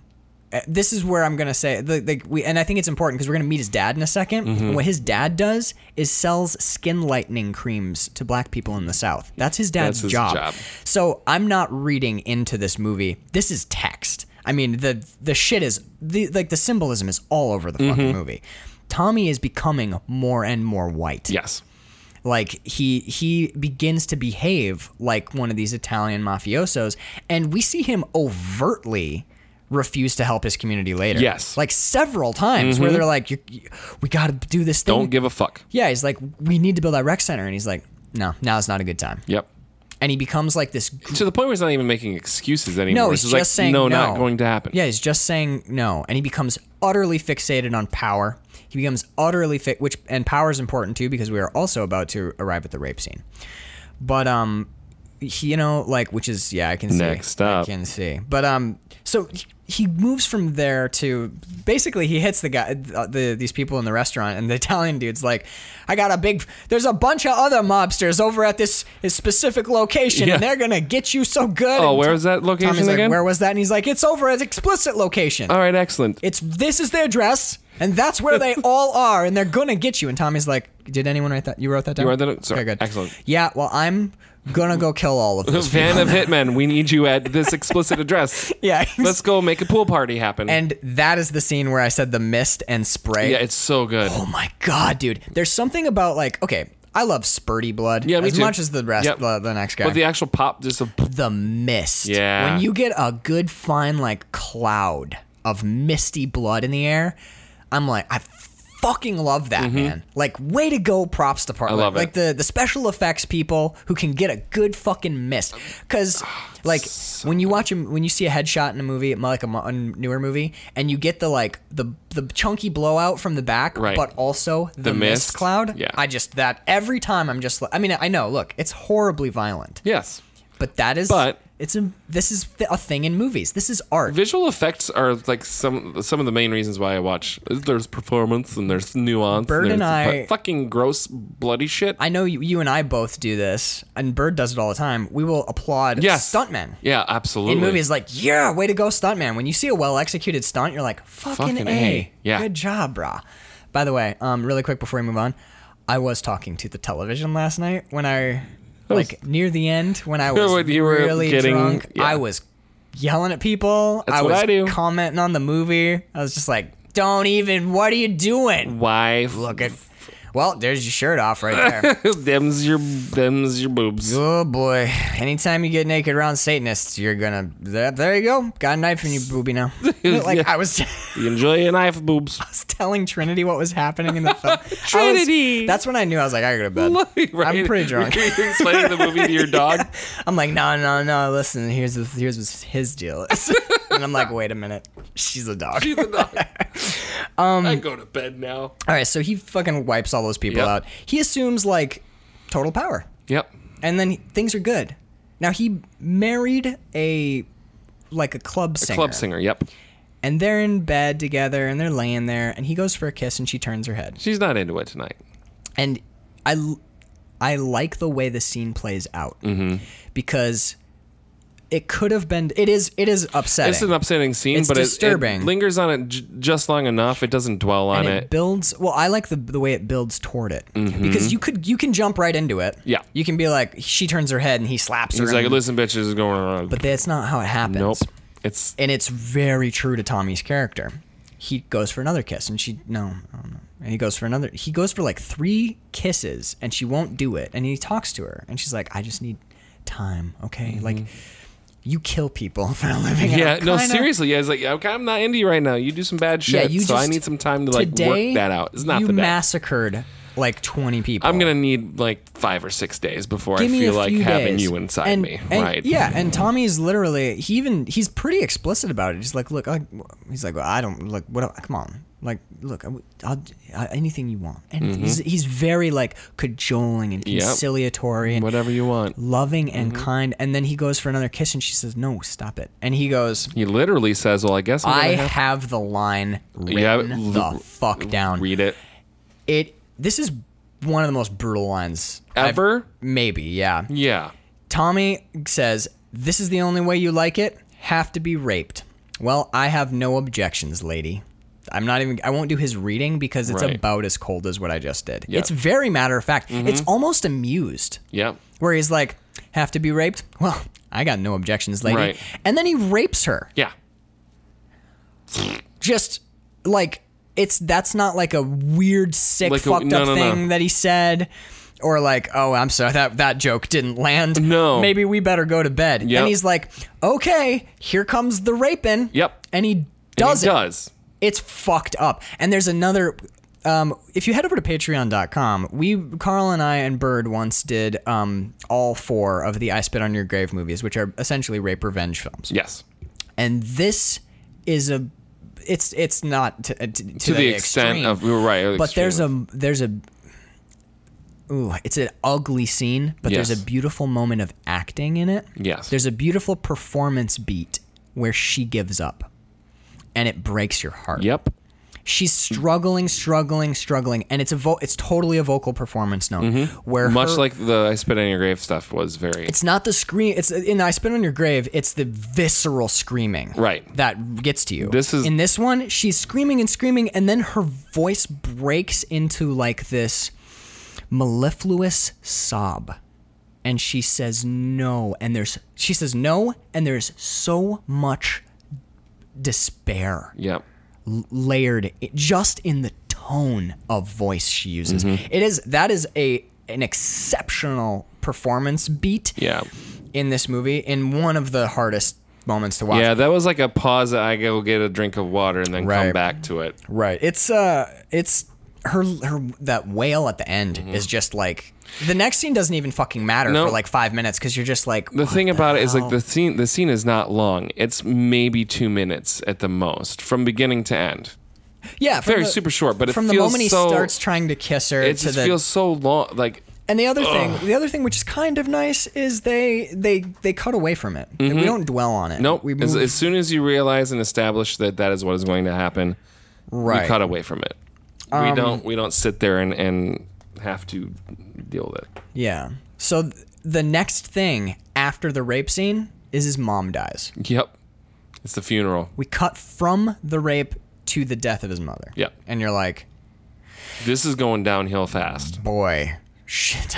It's not not just fun gunning down mafia anymore. We've had turning points where Tommy, Because this has been a fun 70s like gangster flick. And Yeah. there's been a lot of stuff. As soon as the rape happens, I'm like, boy, that got real dark. And Well, then it becomes like this. that is other- definitely the peak. the peak of that. the like. It's like that. If Tommy has if his character's been turning slowly Yeah, and that is- started to that's the decline, roller coaster this going is like over that's a shatter. That's Yeah. the shattering moment. But yeah, like he was losing momentum, and it's important because eventually we will see. Eventually, he becomes like a white gangster. Yeah. Essentially, he literally turns into a white man, and one of his best friend calls him out on it in explicit terms, which we'll get to. But at the funeral, his dad shows up, and his dad, as we mentioned, sells skin lightening liners, yeah. products in the South. Which at this point, I'm like, I got it. I see Yeah, what you're I get doing. it. I know. Yep, I noticed. Not being subtle now. Right. It's okay. Yeah. Tommy's divorced himself from his community and is slowly becoming that which he hates. In essence, he is metaphorically becoming a white man. And in case you didn't get it, his dad sells skin lightening creams right, in the South. it's right there on Yeah. the surface. So then he's basically like, "Fuck off, Dad." Yeah. Wasn't invited to the funeral. He not No, invited wait. now. His dad shows up before this. I can't remember. His dad shows up and they go for the car ride. Oh. I think his dad shows up before he kills the mafia. I'm not sure where that Either lines way, up. yeah. He says goodbye to his dad at the fucking, I don't know, whatever. I got a couple. Oh yeah, Oh, yeah, yeah. yeah. So his mom's not quite dead yet. Leave Tommy's mom alone. So the rape scene happens and then he meets his dad. Right. And then after he confronts his dad, that's when we get the nightclub in California youth centers thing, and then his mom then dies. his mom. But really quick, when he tells his dad like, "Get out of here," when he finds out his mom and dad weren't married, and it like fucks his whole head up because he's like, "What? What? Mom and dad weren't married?" Yeah, I'm like, "You kill people for a living. Get over it." You're right. Yeah. What are you talking about? This is some super petty shit compared When to the his bullet you dad just put in when his somebody's dad head. turned around and started walking, I wrote down. I was like, not gonna lie. When he was walking away, I thought Tommy was gonna kill him. Truck turner him, shoot him straight in the spine, give him the old turn, the old Joe truck, Turner, old- one in the back, one in the back, one in the back, Turner, one they- in the sack. or one in the back truck. We call him. Oh, well, shit. Good But old- yeah, like no, I thought he, that too. He turned around. I'm like, yeah, he's gonna shoot him. He's gonna shoot him. He's gonna shoot him He's right gonna in the back. Shoot his dad in the back. So then they go to the nightclub. Poindexter's there, and he's like, "You want to build some youth centers?" And Tommy's literally like, "For black people? Ew, no, Right. gross." What? Oh wait, right, yeah, no, we're not gonna do that though. Yep. I'm black too. I just remembered. I remembered. I forgot. But also no. And then since he's, like just raped his wife, he goes to his friend like, "It's not safe. You and her go to California. Go. Mm-hmm. So she's, like later he like tries to give her a present. Like, I bought you a necklace. And she's like, go fuck yourself. Yeah, exactly. And that's when I don't want you anywhere near that's me. when he sends her to California. And by the way, at this point in the film, Yeah, he sends her solo. there are some similarities to Scarface, Oh, there's a lot at this point. which is interesting because this predates Scarface by many years. Well, yeah. Scarface was like early 80. 80s? Yeah, 84. Yeah, I this think. was 73. 73. So there's some Scarface is Scarface-y still- type yeah. notes in this. So anyway, this is when, after he sends them to California, which is a mistake. Let's just get it on the table. Well, she starts doing Poindexter. Yes. Well, good for her. Yeah, and absolutely get out of this environment, and he's got a legitimate job and Right. not raping her. Yeah. Also, You know, he it's is small. in fact not raping her. So this is when Tommy's mother dies, and Rufus is the priest's name. Rufus is like, there's an awesome line where Rufus goes, "I almost feel like I could pray for her," and you're like, "You're a priest, though. But yeah, that should be That's the thing what that you do." And then I kind of, the way that I read it is he knows that his shtick is such a fucking That scam he can't. that he can bullshit pray for anybody. Yes, but this woman matters. means It's something. family. And he's not sure that he has enough genuine like honesty in him Left anymore to be able to pray. for a woman who, Genuinely. to genuinely pray. That's so fucking sad. It's brutal, and it makes it more brutal when you see how readily he prays for Tommy at the end. He dives right into bullshit prayer. Oh But my God, when Tommy goes to see him when he's when gut shot. When he's gut shot, yeah. Yeah, he just goes dives right in- into Yep. his horse shit. But when Tommy's mother dies, he's like, he doesn't like, and let me tell you, Jesus, No. I'm gonna reach down in the ground, I'm gonna bring you. But he's just trying like, to find that lost connection. he's like, I don't know if I can do it. Yeah. I think I can pray for her. Maybe. God, Fuck. That's awesome. That's an awesome little beat. And then I said, "Fuck, Fish Lips is back." Yep, she sure is. So you hear about she ran to me. Your mom's a real nice girl. She fucking wrecks the movie She- so much because like we had this beautiful moment where Rufus is like, I wish I could pray. I might be able to pray for her. Yes. Do you have Do information? you have the thing? I don't. Oh, you Oh, sat up with man, the, you I came thought- Yeah, in. you came in. You're like, I was and like- another thing about Fish Lips, here it comes. But no, Sorry, guys. sorry, I guys. still haven't seen really the movie. No, it's okay. We're getting close to where you have. So he gets home and Thank you for being she's here. like, I miss your bed, or I miss my bed, and like I missed my bed. Fuck me a lot. Yeah. And Tommy's like, get out of here. How about no? I'm not. How about gonna- get the fuck out of I'm here? Not gonna do but that. these lips. And she goes, well, you're frowning. It's fucking, you're a girl. And he's like, That's right. She gives him the 411 yeah, on, yeah. hey, your wife and Callie, she's fucking Poindexter. she goes, listen here. Yeah, I know. What I said into the mic just now is indiscernible at all. Yeah, exactly. But she's like, yeah, well, if you're not fucking me, you're not fucking your wife, but someone's fucking your wife, and it's your friend, and he's the one, and he's fucking your wife. So Nanya Boo Boo, take that shit. Poopy, poopy, poopy, poop. And then Exactly. she slams the door and is thankfully, blessedly gone for the rest of the film. No more of her. So then I wrote, wait, doesn't this pretty much exactly happen in Scarface? Yes, it does. Exactly happens in Scarface. Here we are. By the way, I started taking notes in code. Usually I write down quotes exactly, but at this point, I was putting nincompoop in place of it. Fair enough. Because even seeing it on the page was I don't getting like to me. write it. I don't think I've ever written it. You've never written it? Maybe. I was upstairs alone the other day reading a book, and I closed my book and I said it quietly to myself just because I haven't, we've been doing the podcast, and I'm like, I wonder. So I just like said it, and I was like, Snuck oh, one out. that felt so fucking bad. Yeah. It does, man. There are like powerful words, super powerful words, and the two that bother me most are this one and the F word pejorative for homosexuality. Oh, yeah. I can. Those two words, fucking awful. I'll say Yep. cunt all day long though. I love. Oh, yeah. Cunt is a great word. Yep. So It's a great thing. he goes to California.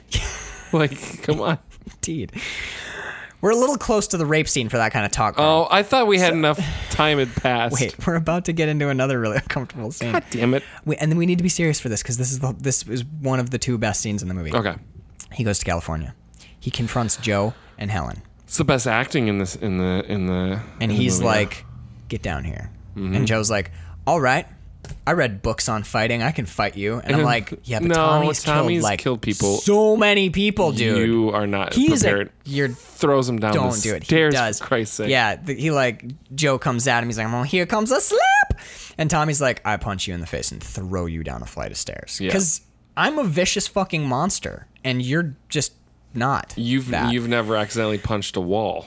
He just he hurls him down the stairs, and he goes like, and he drags his soon to be ex-wife Helen down the stairs and throws her into the floor, and they're both on the floor. And this is important, they're both on the floor in front of him, cowering, and he is towering over them in this like power and subjugation pose, tableau. Yes. And he says, "How could you do this?" He's talking to Joe. He says, "How could you do this to me? You're one of my people." And Joe says, "I am not one of your people." And then here's the line. He says, "I'm not one of your people, white neighbor." Yeah, he calls him a white neighbor. He calls him a white neighbor, which is like, it blew my. I mean, I'd seen what they were doing, Yes. but to have Joe so Say it. explicitly look at him and say like, "Look, when you are not that person, you are not the person I am friends with or worked with. You are not part of my community. I no longer consider." That's a fucking harsh term right there. Mm-hmm. That is it's akin to like calling someone an Uncle Tom, Right. but worse. But worse, yeah. That is a fucking term that he just slung at him. He has essentially completely stripped him of any tie or Yes. connection to his race. He's like, "Look what you've," and what he's doing is I saying think like, it's the first time that anyone said that to Tommy too, and like, no one's called him on it or critiqued him on it. or even made mention, even in the slightest regard, that Right, that because might be a thing that's happening. Once he wipes out the Italians, we mostly see him interacting with white people, Yep. white businessmen and corrupt cops, and his white lawyer friend. Yep. And it's really cool because it's his community fades from the film. Yep. And he becomes like this weird, isolated and cold figure, but. I wrote down, Joe is pointing out to Tommy that in becoming like the oppressor, you lose your tie to the oppressed. It's the problem with putting revenge over community. Or yeah, that becomes know? the thing that's the most important. You lose the Yeah. And then there's a fucking awesome tag up on it too. This is some of the strongest writing. This and the last scene, not the last scene, which is very weird. Oh, I don't know. Yeah, we'll get to that. It's a bad way to end this movie. Yeah.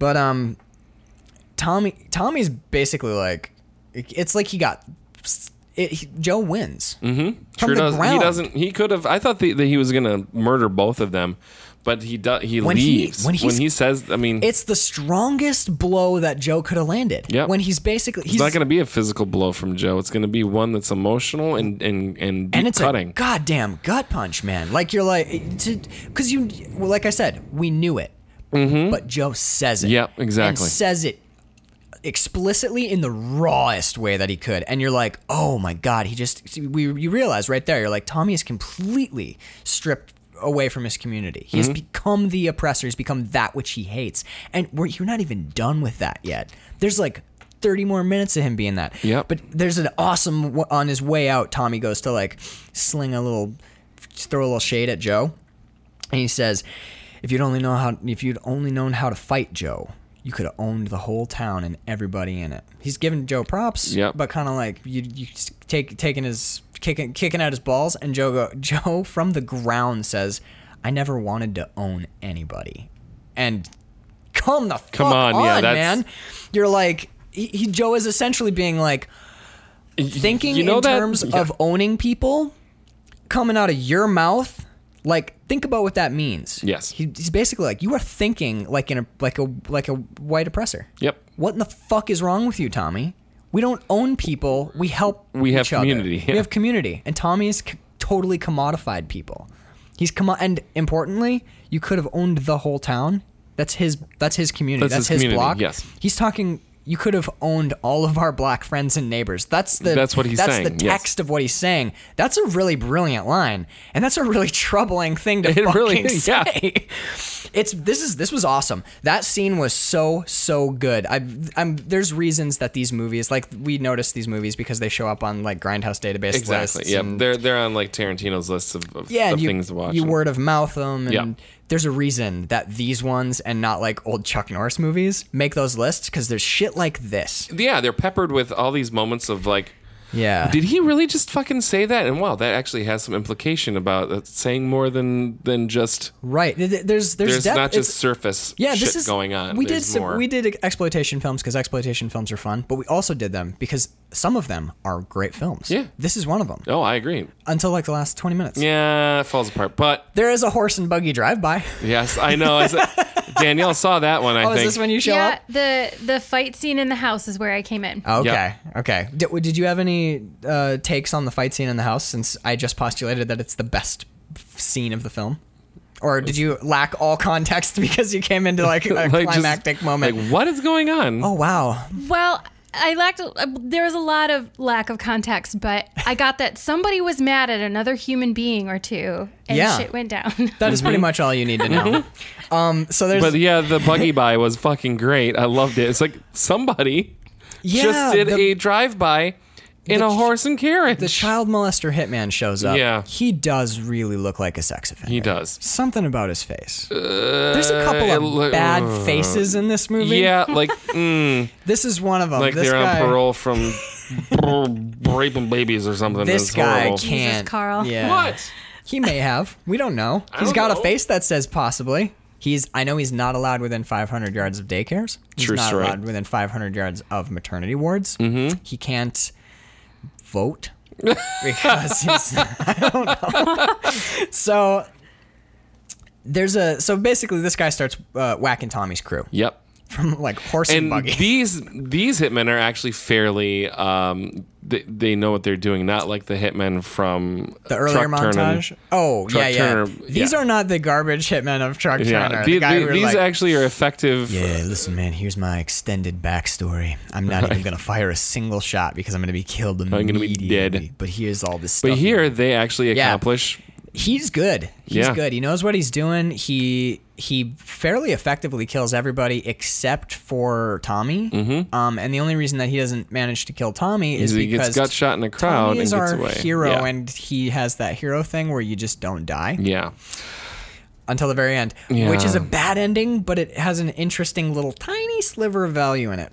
Do you think that sort of gunshot was intentional, right in the gut to The suffer? gut shot? I think he was trying to kill him because there's the other guy. He gets on the phone and he's basically like, I can't believe you fucked this up. Yeah. Go Oh, that's right. find Yeah, him, yeah, go that's kill right. him." Yeah. That's right. I forgot about that. So there's a bit where they're trying to track him down and they want the ledgers. The corrupt cop and the lawyer, Because that's the whole thing. That's the linchpin. Yes. That's like they need those. preventing. Like if the ledgers are, if those go away, Right. Then Tommy's then no longer a threat. Tommy that doesn't have that, you're taking the teeth out of his mouth essentially. Yes. That's been the whole thing. The whole movie. These ledgers that's brought his him power. and keeps him into power. That's his power, because he says several times, he's like, you know what these are? These are power. Yep. This is power. And that's his whole fucking thing is power, power, power. Mm-hmm. So they need to find the ledgers, so they go to California and they confront Helen. Yeah, I don't ever want to watch Watching that scene. dude hold touch the baby. Oh my, my god. God. Couldn't Yeah. fucking do. He's just like That was touching so its face and like move. It's- I'm like, stop it, stop. Look, then the other thing is that kid does not want. That's a child, like a real kid. Yeah. It's not like an 18-year-old playing a baby. That's a No, baby. it's a toddler. Not even. That, Yeah, it's like that baby does not want that fucking guy touching her. Nope, not at all. At all. So I wrote this. Okay, the character totally hate. Like you hate him. You hate him. the racist Irish cop. He's a piece of shit.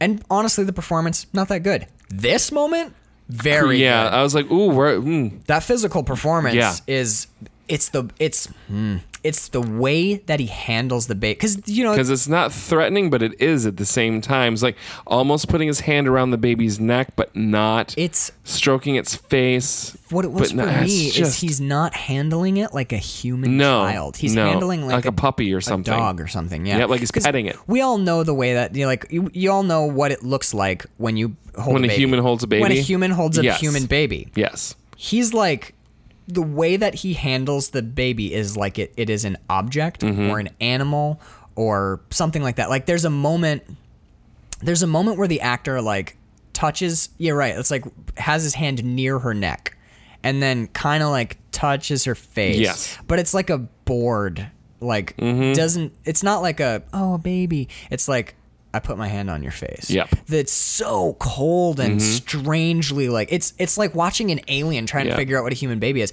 But it's so threatening. It is very threatening. It's incredibly same tense, time. and knowing the extremity of his racism, like that's text. Like the racism of him, Yes. is part of what makes that so fucking uncomfortable.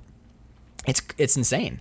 Like Because you know that even this child is less than human to him. right, like you know how many times he's like said all of these racial slurs. He's beaten black people. He's talked like he's. And then eventually, like in hindsight, knowing what he's gonna do at the end of the movie, like watching him handle her baby is one of the. It's almost as bad as watching the rape scene. Yeah. It's almost as like fucked up as watching that. You're like, oh God. And when they give the baby, or it's not actually a baby, it's like a 2-year-old. Yeah, 2-year-old. Yeah. So they give the 2-year-old back, and he gets up and starts walking toward the nursery where there is Where there's an infant in a crib, like a newborn. Yeah. and watching the mothers like, you cannot go in there. Like holy fuck. oh my God. And the baby starts screaming. Like oh my god. Yeah, the baby's screaming and crying, and the lawyer becomes like an overtly bad character where he blocks the woman in, and you're like, oh yeah, you're not just a businessman, you're a piece of shit. You're actually a piece of shit. got it. Check. So they find out where the ledgers are. They're gonna go kill him, and they're like, "Oh, sorry. I thought this was like, hey, I have a thing to say." He gets in a he gets shot, He gets gut shot. and then he jumps in a cab, Yeah. and he's like, "Go, man, Go. go!" $500. Drive on the sidewalk. And I wrote down, $500 Yeah. doesn't get you out of jail for like 15 counts Oh, of vehicular manslaughter. I wrote Yeah, down- you did say something like that. I out wrote loud. down New York cabbies would probably kill 100 pedestrians Yeah, for $500. Yeah. $500. What kind of? Who do I gotta kill? Well, yeah, it's like you're like, okay, well, we've been in the car for 2 hours in traffic, and we went 4 blocks, and your total is $1. Mm-hmm. Because it's 73 or whatever, you know. It's Right. like, well, your fare is $4.30, and he's like, here's $500. He's like, I'll murder everyone he just in the starts. city. He just starts killing people. I didn't tell you to kill I anybody. didn't want you to do that. I figured you did. For this much money, Yeah, I figured thought you kids wanted. just start killing. Wait, whoa! Hold on a You second. don't want me to kill Son of a anybody. bitch. You don't want me. He's like, yeah, you're still doing it, by the way. You're still like, you're running people over Fuck. right now. And he's like, yeah, I didn't. But I'm honking my horn. Are you telling? beep. Are you telling me officially to stop killing people Right now or latest? When do you want me to no more kill? I can do it now. Look, I'll kill him. I'll kill this one last guy, and then we're This gonna, one, the fucking mime. Whoa! got Wait a him. minute. I know. got Wait, hold him. on, though. Like that guy looks so full of blood. Shady shit. Look how much blood that guy's got him. Well, we're gonna. Okay. I'm gonna stop, but first, I gotta kill him. right? Okay, guys. Okay. Okay. Anyway, They keep going off in tangents of accents back and forth. so Someone's got to rein them in. the that is a hallmark of our show. When the cabbie death is the worst editing I've ever seen. Oh, what happened there? I don't know. They sped it up. Funny enough. So I watched, not funny, I don't know, maybe. We'll see. So I watched the trailer is on the DVD. So I watched the trailer of Black Caesar. Blah, blah, blah. So that scene is part of it. Yeah. And it's ran at normal speed, and it's really slow and looks weird because it's like Tommy jumping out of a car going like half a mile an hour and kind of like tucks and rolls. I'm like, oh, that's why. So they sped it up to make it look more kinetic and like Action-packed. actiony, and it just looks really shitty though. It's so fucking bad. like the worst. I'm like, what happened? Ooh, we lost like frames and shit. They didn't have any stunt money. No. So it's literally They used it all on the blowy uppy truck. Instead of the blowy uppy truck is where they spent every.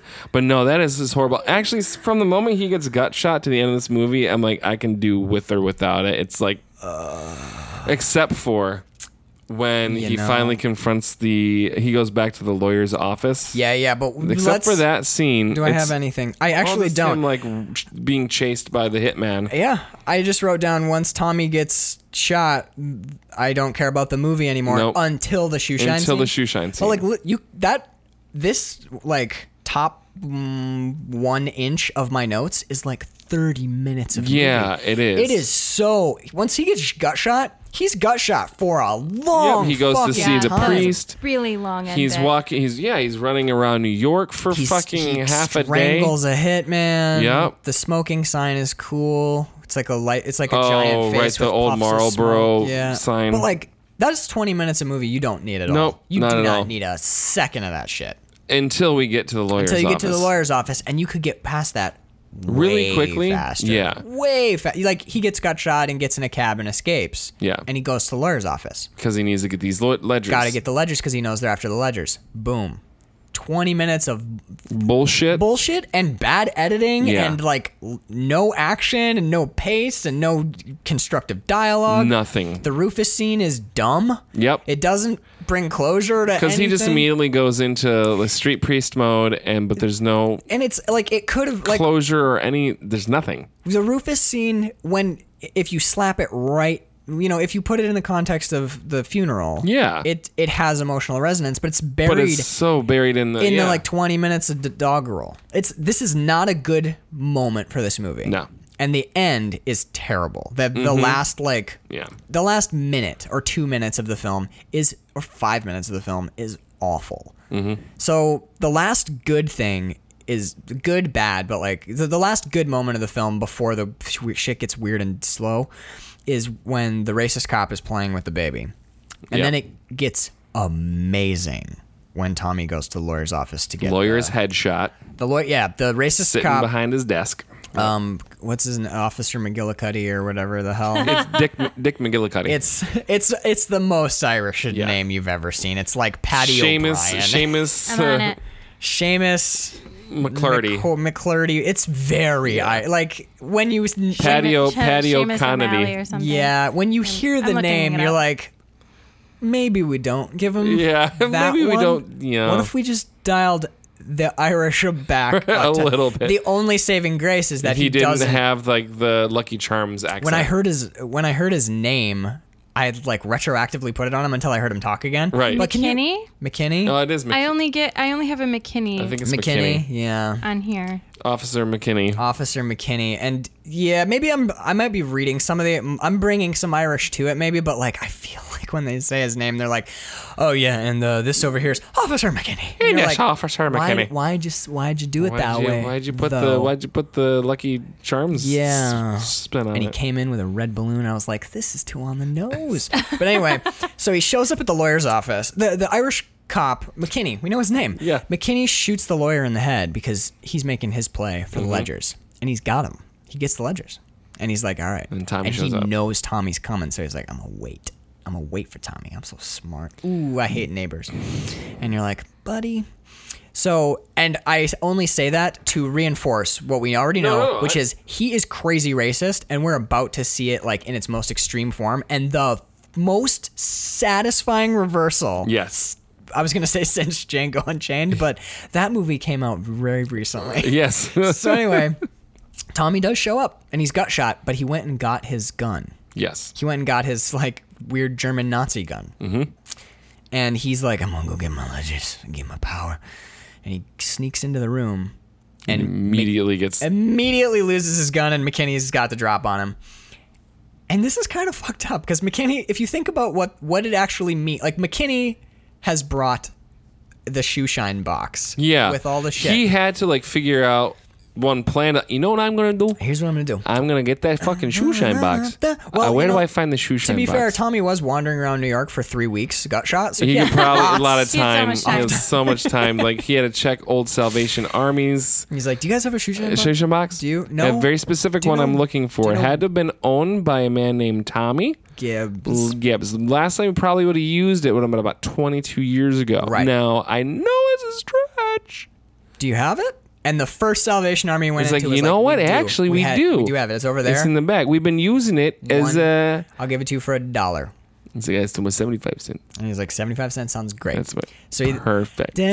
But you think about the logistics. It's like he Yeah. must have walked into the lawyer's office with a giant fucking shoe shine box under his hand and been like, "Hey, how's it going, Bill?" Boom, He's shot like, him in the head. Are you doing some shoe shining today We got there. there? He's like, McKinney?" no. This is so that I can be racist later. This is my. And he, I see you brought your racist shoe shine kit so today. he shoots the lawyer in the head. And not that there's anything inherently racist about shoe shining, but Right. the way that he applies it is Yes. incredible. It's fucked up, but yeah. So anyway, he shoots the lawyer. He's got the shoe shine box there. Tommy's terrible at like keeping his gun in his hand Yes. for a moment because he's for as weak and stupid Because he was as got shot for 3 weeks. Yes. yeah, but he gets like weirdly strong by the end of the scene. It works though. The whole Yeah. scene works. I have no critique of this scene. So he gets the gun, and I'm like, he's gonna shoot Tommy, and that's the end. And then he goes, Shine my shoes, neighbor. yeah, it's amazing. He basically is like, go over, like here. Hey, it's your box. It'll be Yeah, just like look at that. be just like old times. And he goes over and he forces Tommy to kneel, which I wrote down prostrating himself because we're about to see a brief moment of redemption for Tommy, where he's going to. Bird saw this scene as well, which. Like of the scenes to see, if you just saw this one, you'd You'd be be like, like, "What the fuck are you watching?" Yep. So he kneels and he picks up the shoe shine, and Tommy's hands are covered in blood because he's been bleeding for 3.5 days, months. yeah. Just wandering, bleeding It's amazing how much blood loss you can stop just by pressing on it with the palm of your hand. gently, yeah, Yeah. and often not doing that. And often just running. just running. Increasing your heart rate. Right, And also stretching, blood flow. bending. Yeah. Anyway, we're not going to critique the 20 minutes. They suck. This part's awesome. Yes. He kneels down, and this is an image that is inescapable because it's what you're looking at. You are watching a white man force a black man to shine his shoes at gunpoint. Mm-hmm. This is an insanely powerful symbol of white oppression. Yes. Especially like this movie is 1973. You got to remember that too. So like think about the cultural foment of this time period and the last 30, 100 years, but in particular like the 30 years previous. This is some shit.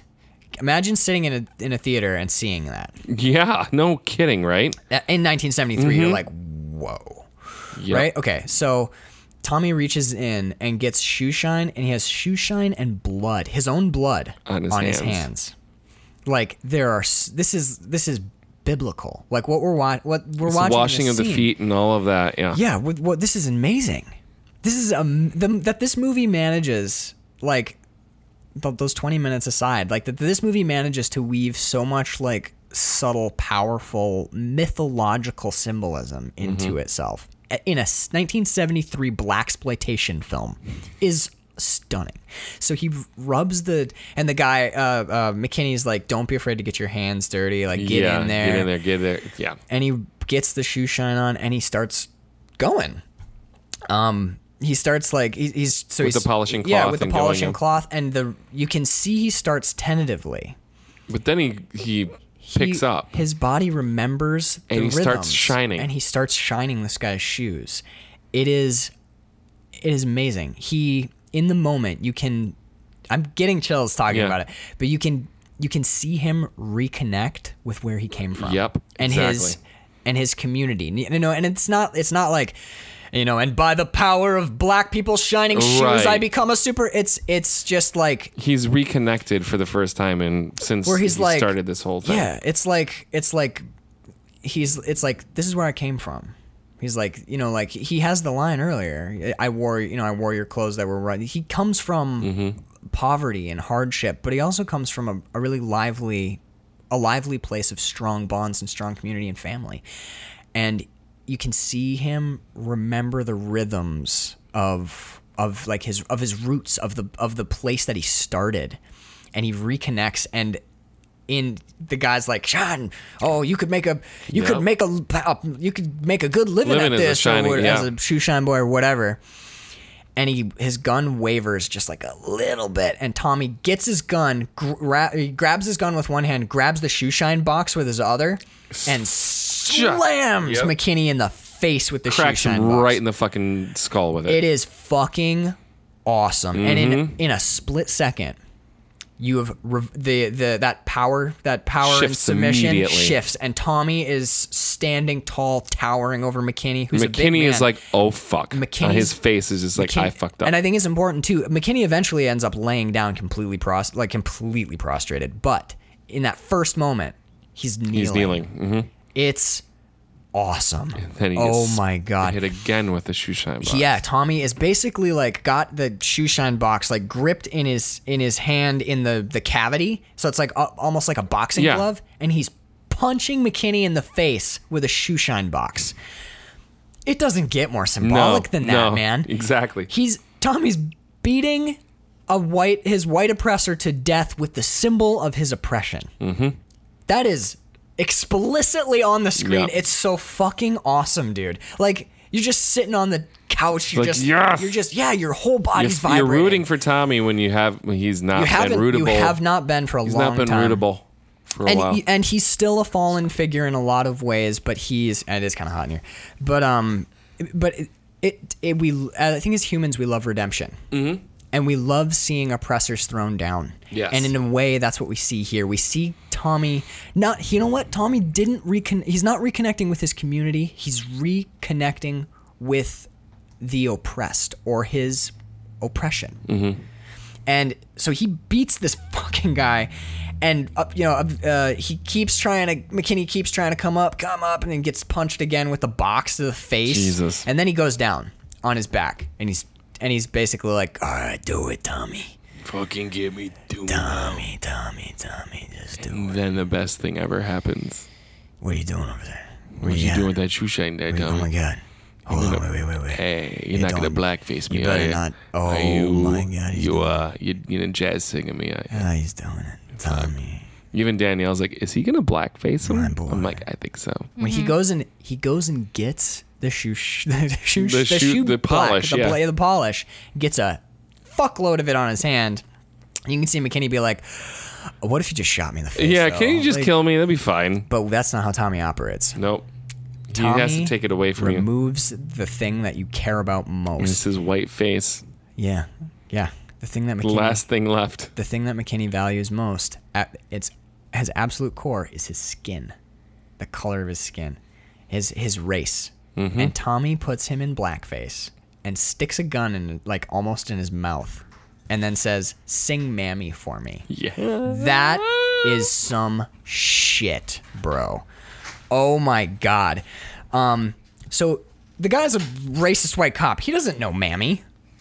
No, of course he doesn't. So he just says like, he's like, Mammy, Mammy, Mammy, Mammy. Just says the word. He's like Yeah. almost crying. And he's in blackface, and Tommy's kneeling over him with a gun, and you're like, Oh shit. this is you're just sitting there, and your brain is like trying to comprehend how amazing the film just became. You're like, I don't even understand how this got so good so fast. This is amazing. Yes. And then he's like, can't take it anymore. Tommy's basically like broken his brain. He's removed the dude's race. He's made him like that which McKinney hates, which is he's turned him into a black person. And he's like, sing Mammy for me. He's like, sing it right. And McKinney breaks. He's like, kill me. I can't just shoot me. And then we have an amazing line where Tommy says, he goes, nah, you're gonna die like a field neighbor, and beats him to death with his gun. Yes. Oh my God, Carl. He beat him. You're gonna die like a field neighbor. You're gonna die like a field neighbor, and beats him. He beats him all the way All to the death. way dead. Oh my God, dude. Yeah. He again and again. It is crazy. And I think I maybe you're misremembering because I watched it a while ago, but I think he is he screaming Mammy as he beats him? Yeah, I think so. Dude, it's nuts. It's nuts. It's like one of those moments where the film has utterly crescendoed, and in the aftermath, it's just dial tone. Yep. There's nothing. Well, it you're wasn't done. that. It wasn't that he was just violently beating him to death. He was having flashbacks of when Of he being was beaten being by- beaten the by same McKinney, way. yeah. Yes. So he was going back to that dark place, and Yeah, and it Getting was revenge. it was like an exorcism. And then septic shock happens and nothing makes sense and he gets beat to death by kids at the end. Yeah, pretty much. The end of the movie is bad. Yeah. He grabs the ledgers. He walks out. He goes home. Yep. He goes to hit like the tenement he grew up in, which we've seen once before. And then the sound cuts out Yeah. where he's talking- He's talking to the kids. There's like a gang of kids hanging out, and he's talking to the kids. And But you they're- don't hear what he's saying you don't hear because what it's he's all saying. You don't hear what they're saying. They like come and threaten him, and then they chase him into like the alley of and they the beat him to death. and then the ledgers are left there in the pile of In a rubbish. pile of rubble, and they take his wallet. And then it's August 1973 Yeah, because the title card comes up at the very end, yeah, which is really confusing. right. Well, they tell us like there's a one at the beginning that tells us like what year it is, and it's like it's supposed to be like That only took 5 months. I don't know, man. Like that. Weird. The end. Yeah, of the this ending's movie, weird. It doesn't fit with it's the rest of what at we've- all. Yeah. It's not good. No. it's not good. But I would say minus the last 5 minutes and the 20 minutes we have to deal with Tommy Gutshot. Right. I think this is going to be on my shelf next to, like, Yeah, it's going to be next to It's an Goodfellas. It's going to awesome be next movie. to Casino. It's going to be next to all of you those. You can't. There's the movie manages such amazing like symbolic acrobatics, and is so much fun for so much of it. Yeah. you can't totally discount it for like a weird. There's a long There's a slow weird- bit, yeah. and the ending is bad. Yeah. like if he had killed McKinney, and then we'd slowly zoomed out or like done a tracking shot out to a wide, and then he just he slumps and dies in the office, or like gets the ledgers, Or he gets the ledgers and or he's whatever walking down the street. And but then the movie ends, needs but, to end in the office. Yeah. If you leave that office, Yeah, you've taken you're done. all the you're done. You've built something that is near perfect in that office, in that scene. And the second you leave that office, Like, yeah, if you just grabbed the ledgers off the ground, sat on the I don't need a denouement. smiled, whatever, and then I don't need a denouement. yeah, I need that scene to be the last thing. yeah. Oh, anyway, that's and again, like for real, I have no more notes because the end Fair is enough. so bad. I didn't even do mine because you did such a great job of going no, through it all. I even asked Carl, I'm like, wait, did he die? Or was he just like passed out, maybe died of septic It- shock later on? You probably, Ledgers are all trampled The on. kids were stabbing with weird shit like a model airplane and like Well, it didn't barely- look like they were beating him really well. I don't know if that was They the were- acting or It's like probably the acting. acting. We had a good slap fight in Truck Turner. Yes, we did. Oh my god. The noodle arms, old noodle arm slap Oh, fight. good old- nothing like a good old noodle arm slap fight. Thank you, Truck Turner. Yeah. So I mean, I've got nothing left for Black Nope. Caesar. I liked it. Good. Yeah, I did too. I liked it a lot. I I think Truck Turner's more fun. Truck Turner's more fun. This is more of a movie. Like I almost I almost don't want to call it a blaxploitation movie, except for It all definitely the, like is. I don't know. It has some of the like the characteristics and dare I say tropes of a blaxploitation movie. But it does. But it's more of a gangster movie, Yeah. a low budget like gangster movie that happens to have. Well, if you made Tommy a pimp instead of like Right. what is his racket? He doesn't have a racket. He does have. They go into it very very briefly in Oh, one it's of the like mob real scenes. estate or something. Yeah. But if Like you made storefronts and if you shit. made him a pimp instead of a like an extortion Then it's- racket, it's that's utterly utterly, yeah. blaxploitation. But the fact that it's That's that kinda mob interesting. element, Yeah, it's- the Italian mobby element removes some of the black Yeah. element from it, which Yeah. is what the movie's about. exactly. Yep. But yeah, I mean, I liked it. Well, when we do our shootout, I think there will be an interesting moment where we have to weigh how good the good in Black Caesar is versus the two fairly big flaws. Right. Anyway, that's all I have for Black Caesar. I'm good to done. go. Shio, do you have anything else, Danielle? no. All right. We are a listener-supported podcast. If you like what we do, you like our discussions, head on over to patreon.com/Max Peterson. You can get bonus episodes, shout-outs on the show, Patreon-exclusive episodes, full-on shit. And trust me, you're Yes. going to want the Patreon episodes that are coming up, especially in December. It's So gonna- get... We don't want to spoil anything, not but it's gonna. one It's getting like the stocking and the presents from the parents and the Santa presents like all at once. And then there's that big Amazon box on the front door. Exactly. Too. Like it's Yep, like, what happened? There's so many presents. Oh my God! And, like so much that you puke. John Scheibe, Casey Scheibe, thank you so much for putting up with us. I love thanking people in person, and because we're gonna thank. Well, sorry, what was the pronunciation? Darnell Prowlshaw. Darnell Prowlshaw. Darnell Prowlshaw. Thank you so much for your contributions, both verbal and monetary, to the show. And also, because I never get to do it, and she's here and I did to her. Oh. Carl, thank you for supporting the show. Oh, it's my pleasure. High fives. Thank you. High fives all around, everybody. Oh my God. Well done, That was everyone. bad. High five. Now There we're we go. getting awkward. Here we go. Okay. Let's left-handed. Okay, so anyway, here we go. And finally, Cranton Swanton He changed his name recently. to. Connor Sweeney, I think. I think he's gonna hide behind that. I know. That's such a stupid that's not fucking even a name. real name. It's not a real name. No one ever. Fake Connor sounding. Sweeney. It's like he wants to be Jeff cool. Smith. I would have gone with like a Dave Swinton. Dave It's like Swinton. Tilda, but not. Dave. But Dave But instead. Dave. Right. I'm done. Yeah, me too. I got I'm so- nothing else. Thank you, Connor. A bunch of this is not making it. No, it's okay. I'm so hungover. Okay. You've done really well. You did really well. I'm very Yeah. proud of you. Thank you. I can smell the. Last You night. can smell the last booze night bouncing off of your. I had a filter. mint julep, a mojito, Oh shit! and I couldn't keep going because I ran out of bourbon, then ran out of rum. So I switched to margaritas, but then I ran out of lime juice. So I finished with Pernod. That's what I drank last night. Jesus. Well, at least you did it in sort of order. Like Pernod would be one A of good like finisher. yeah finisher. Nice and light. It was a Wow. weird night, Carl. All right, I'm fucking done. Everybody, thank you for tuning in to the show.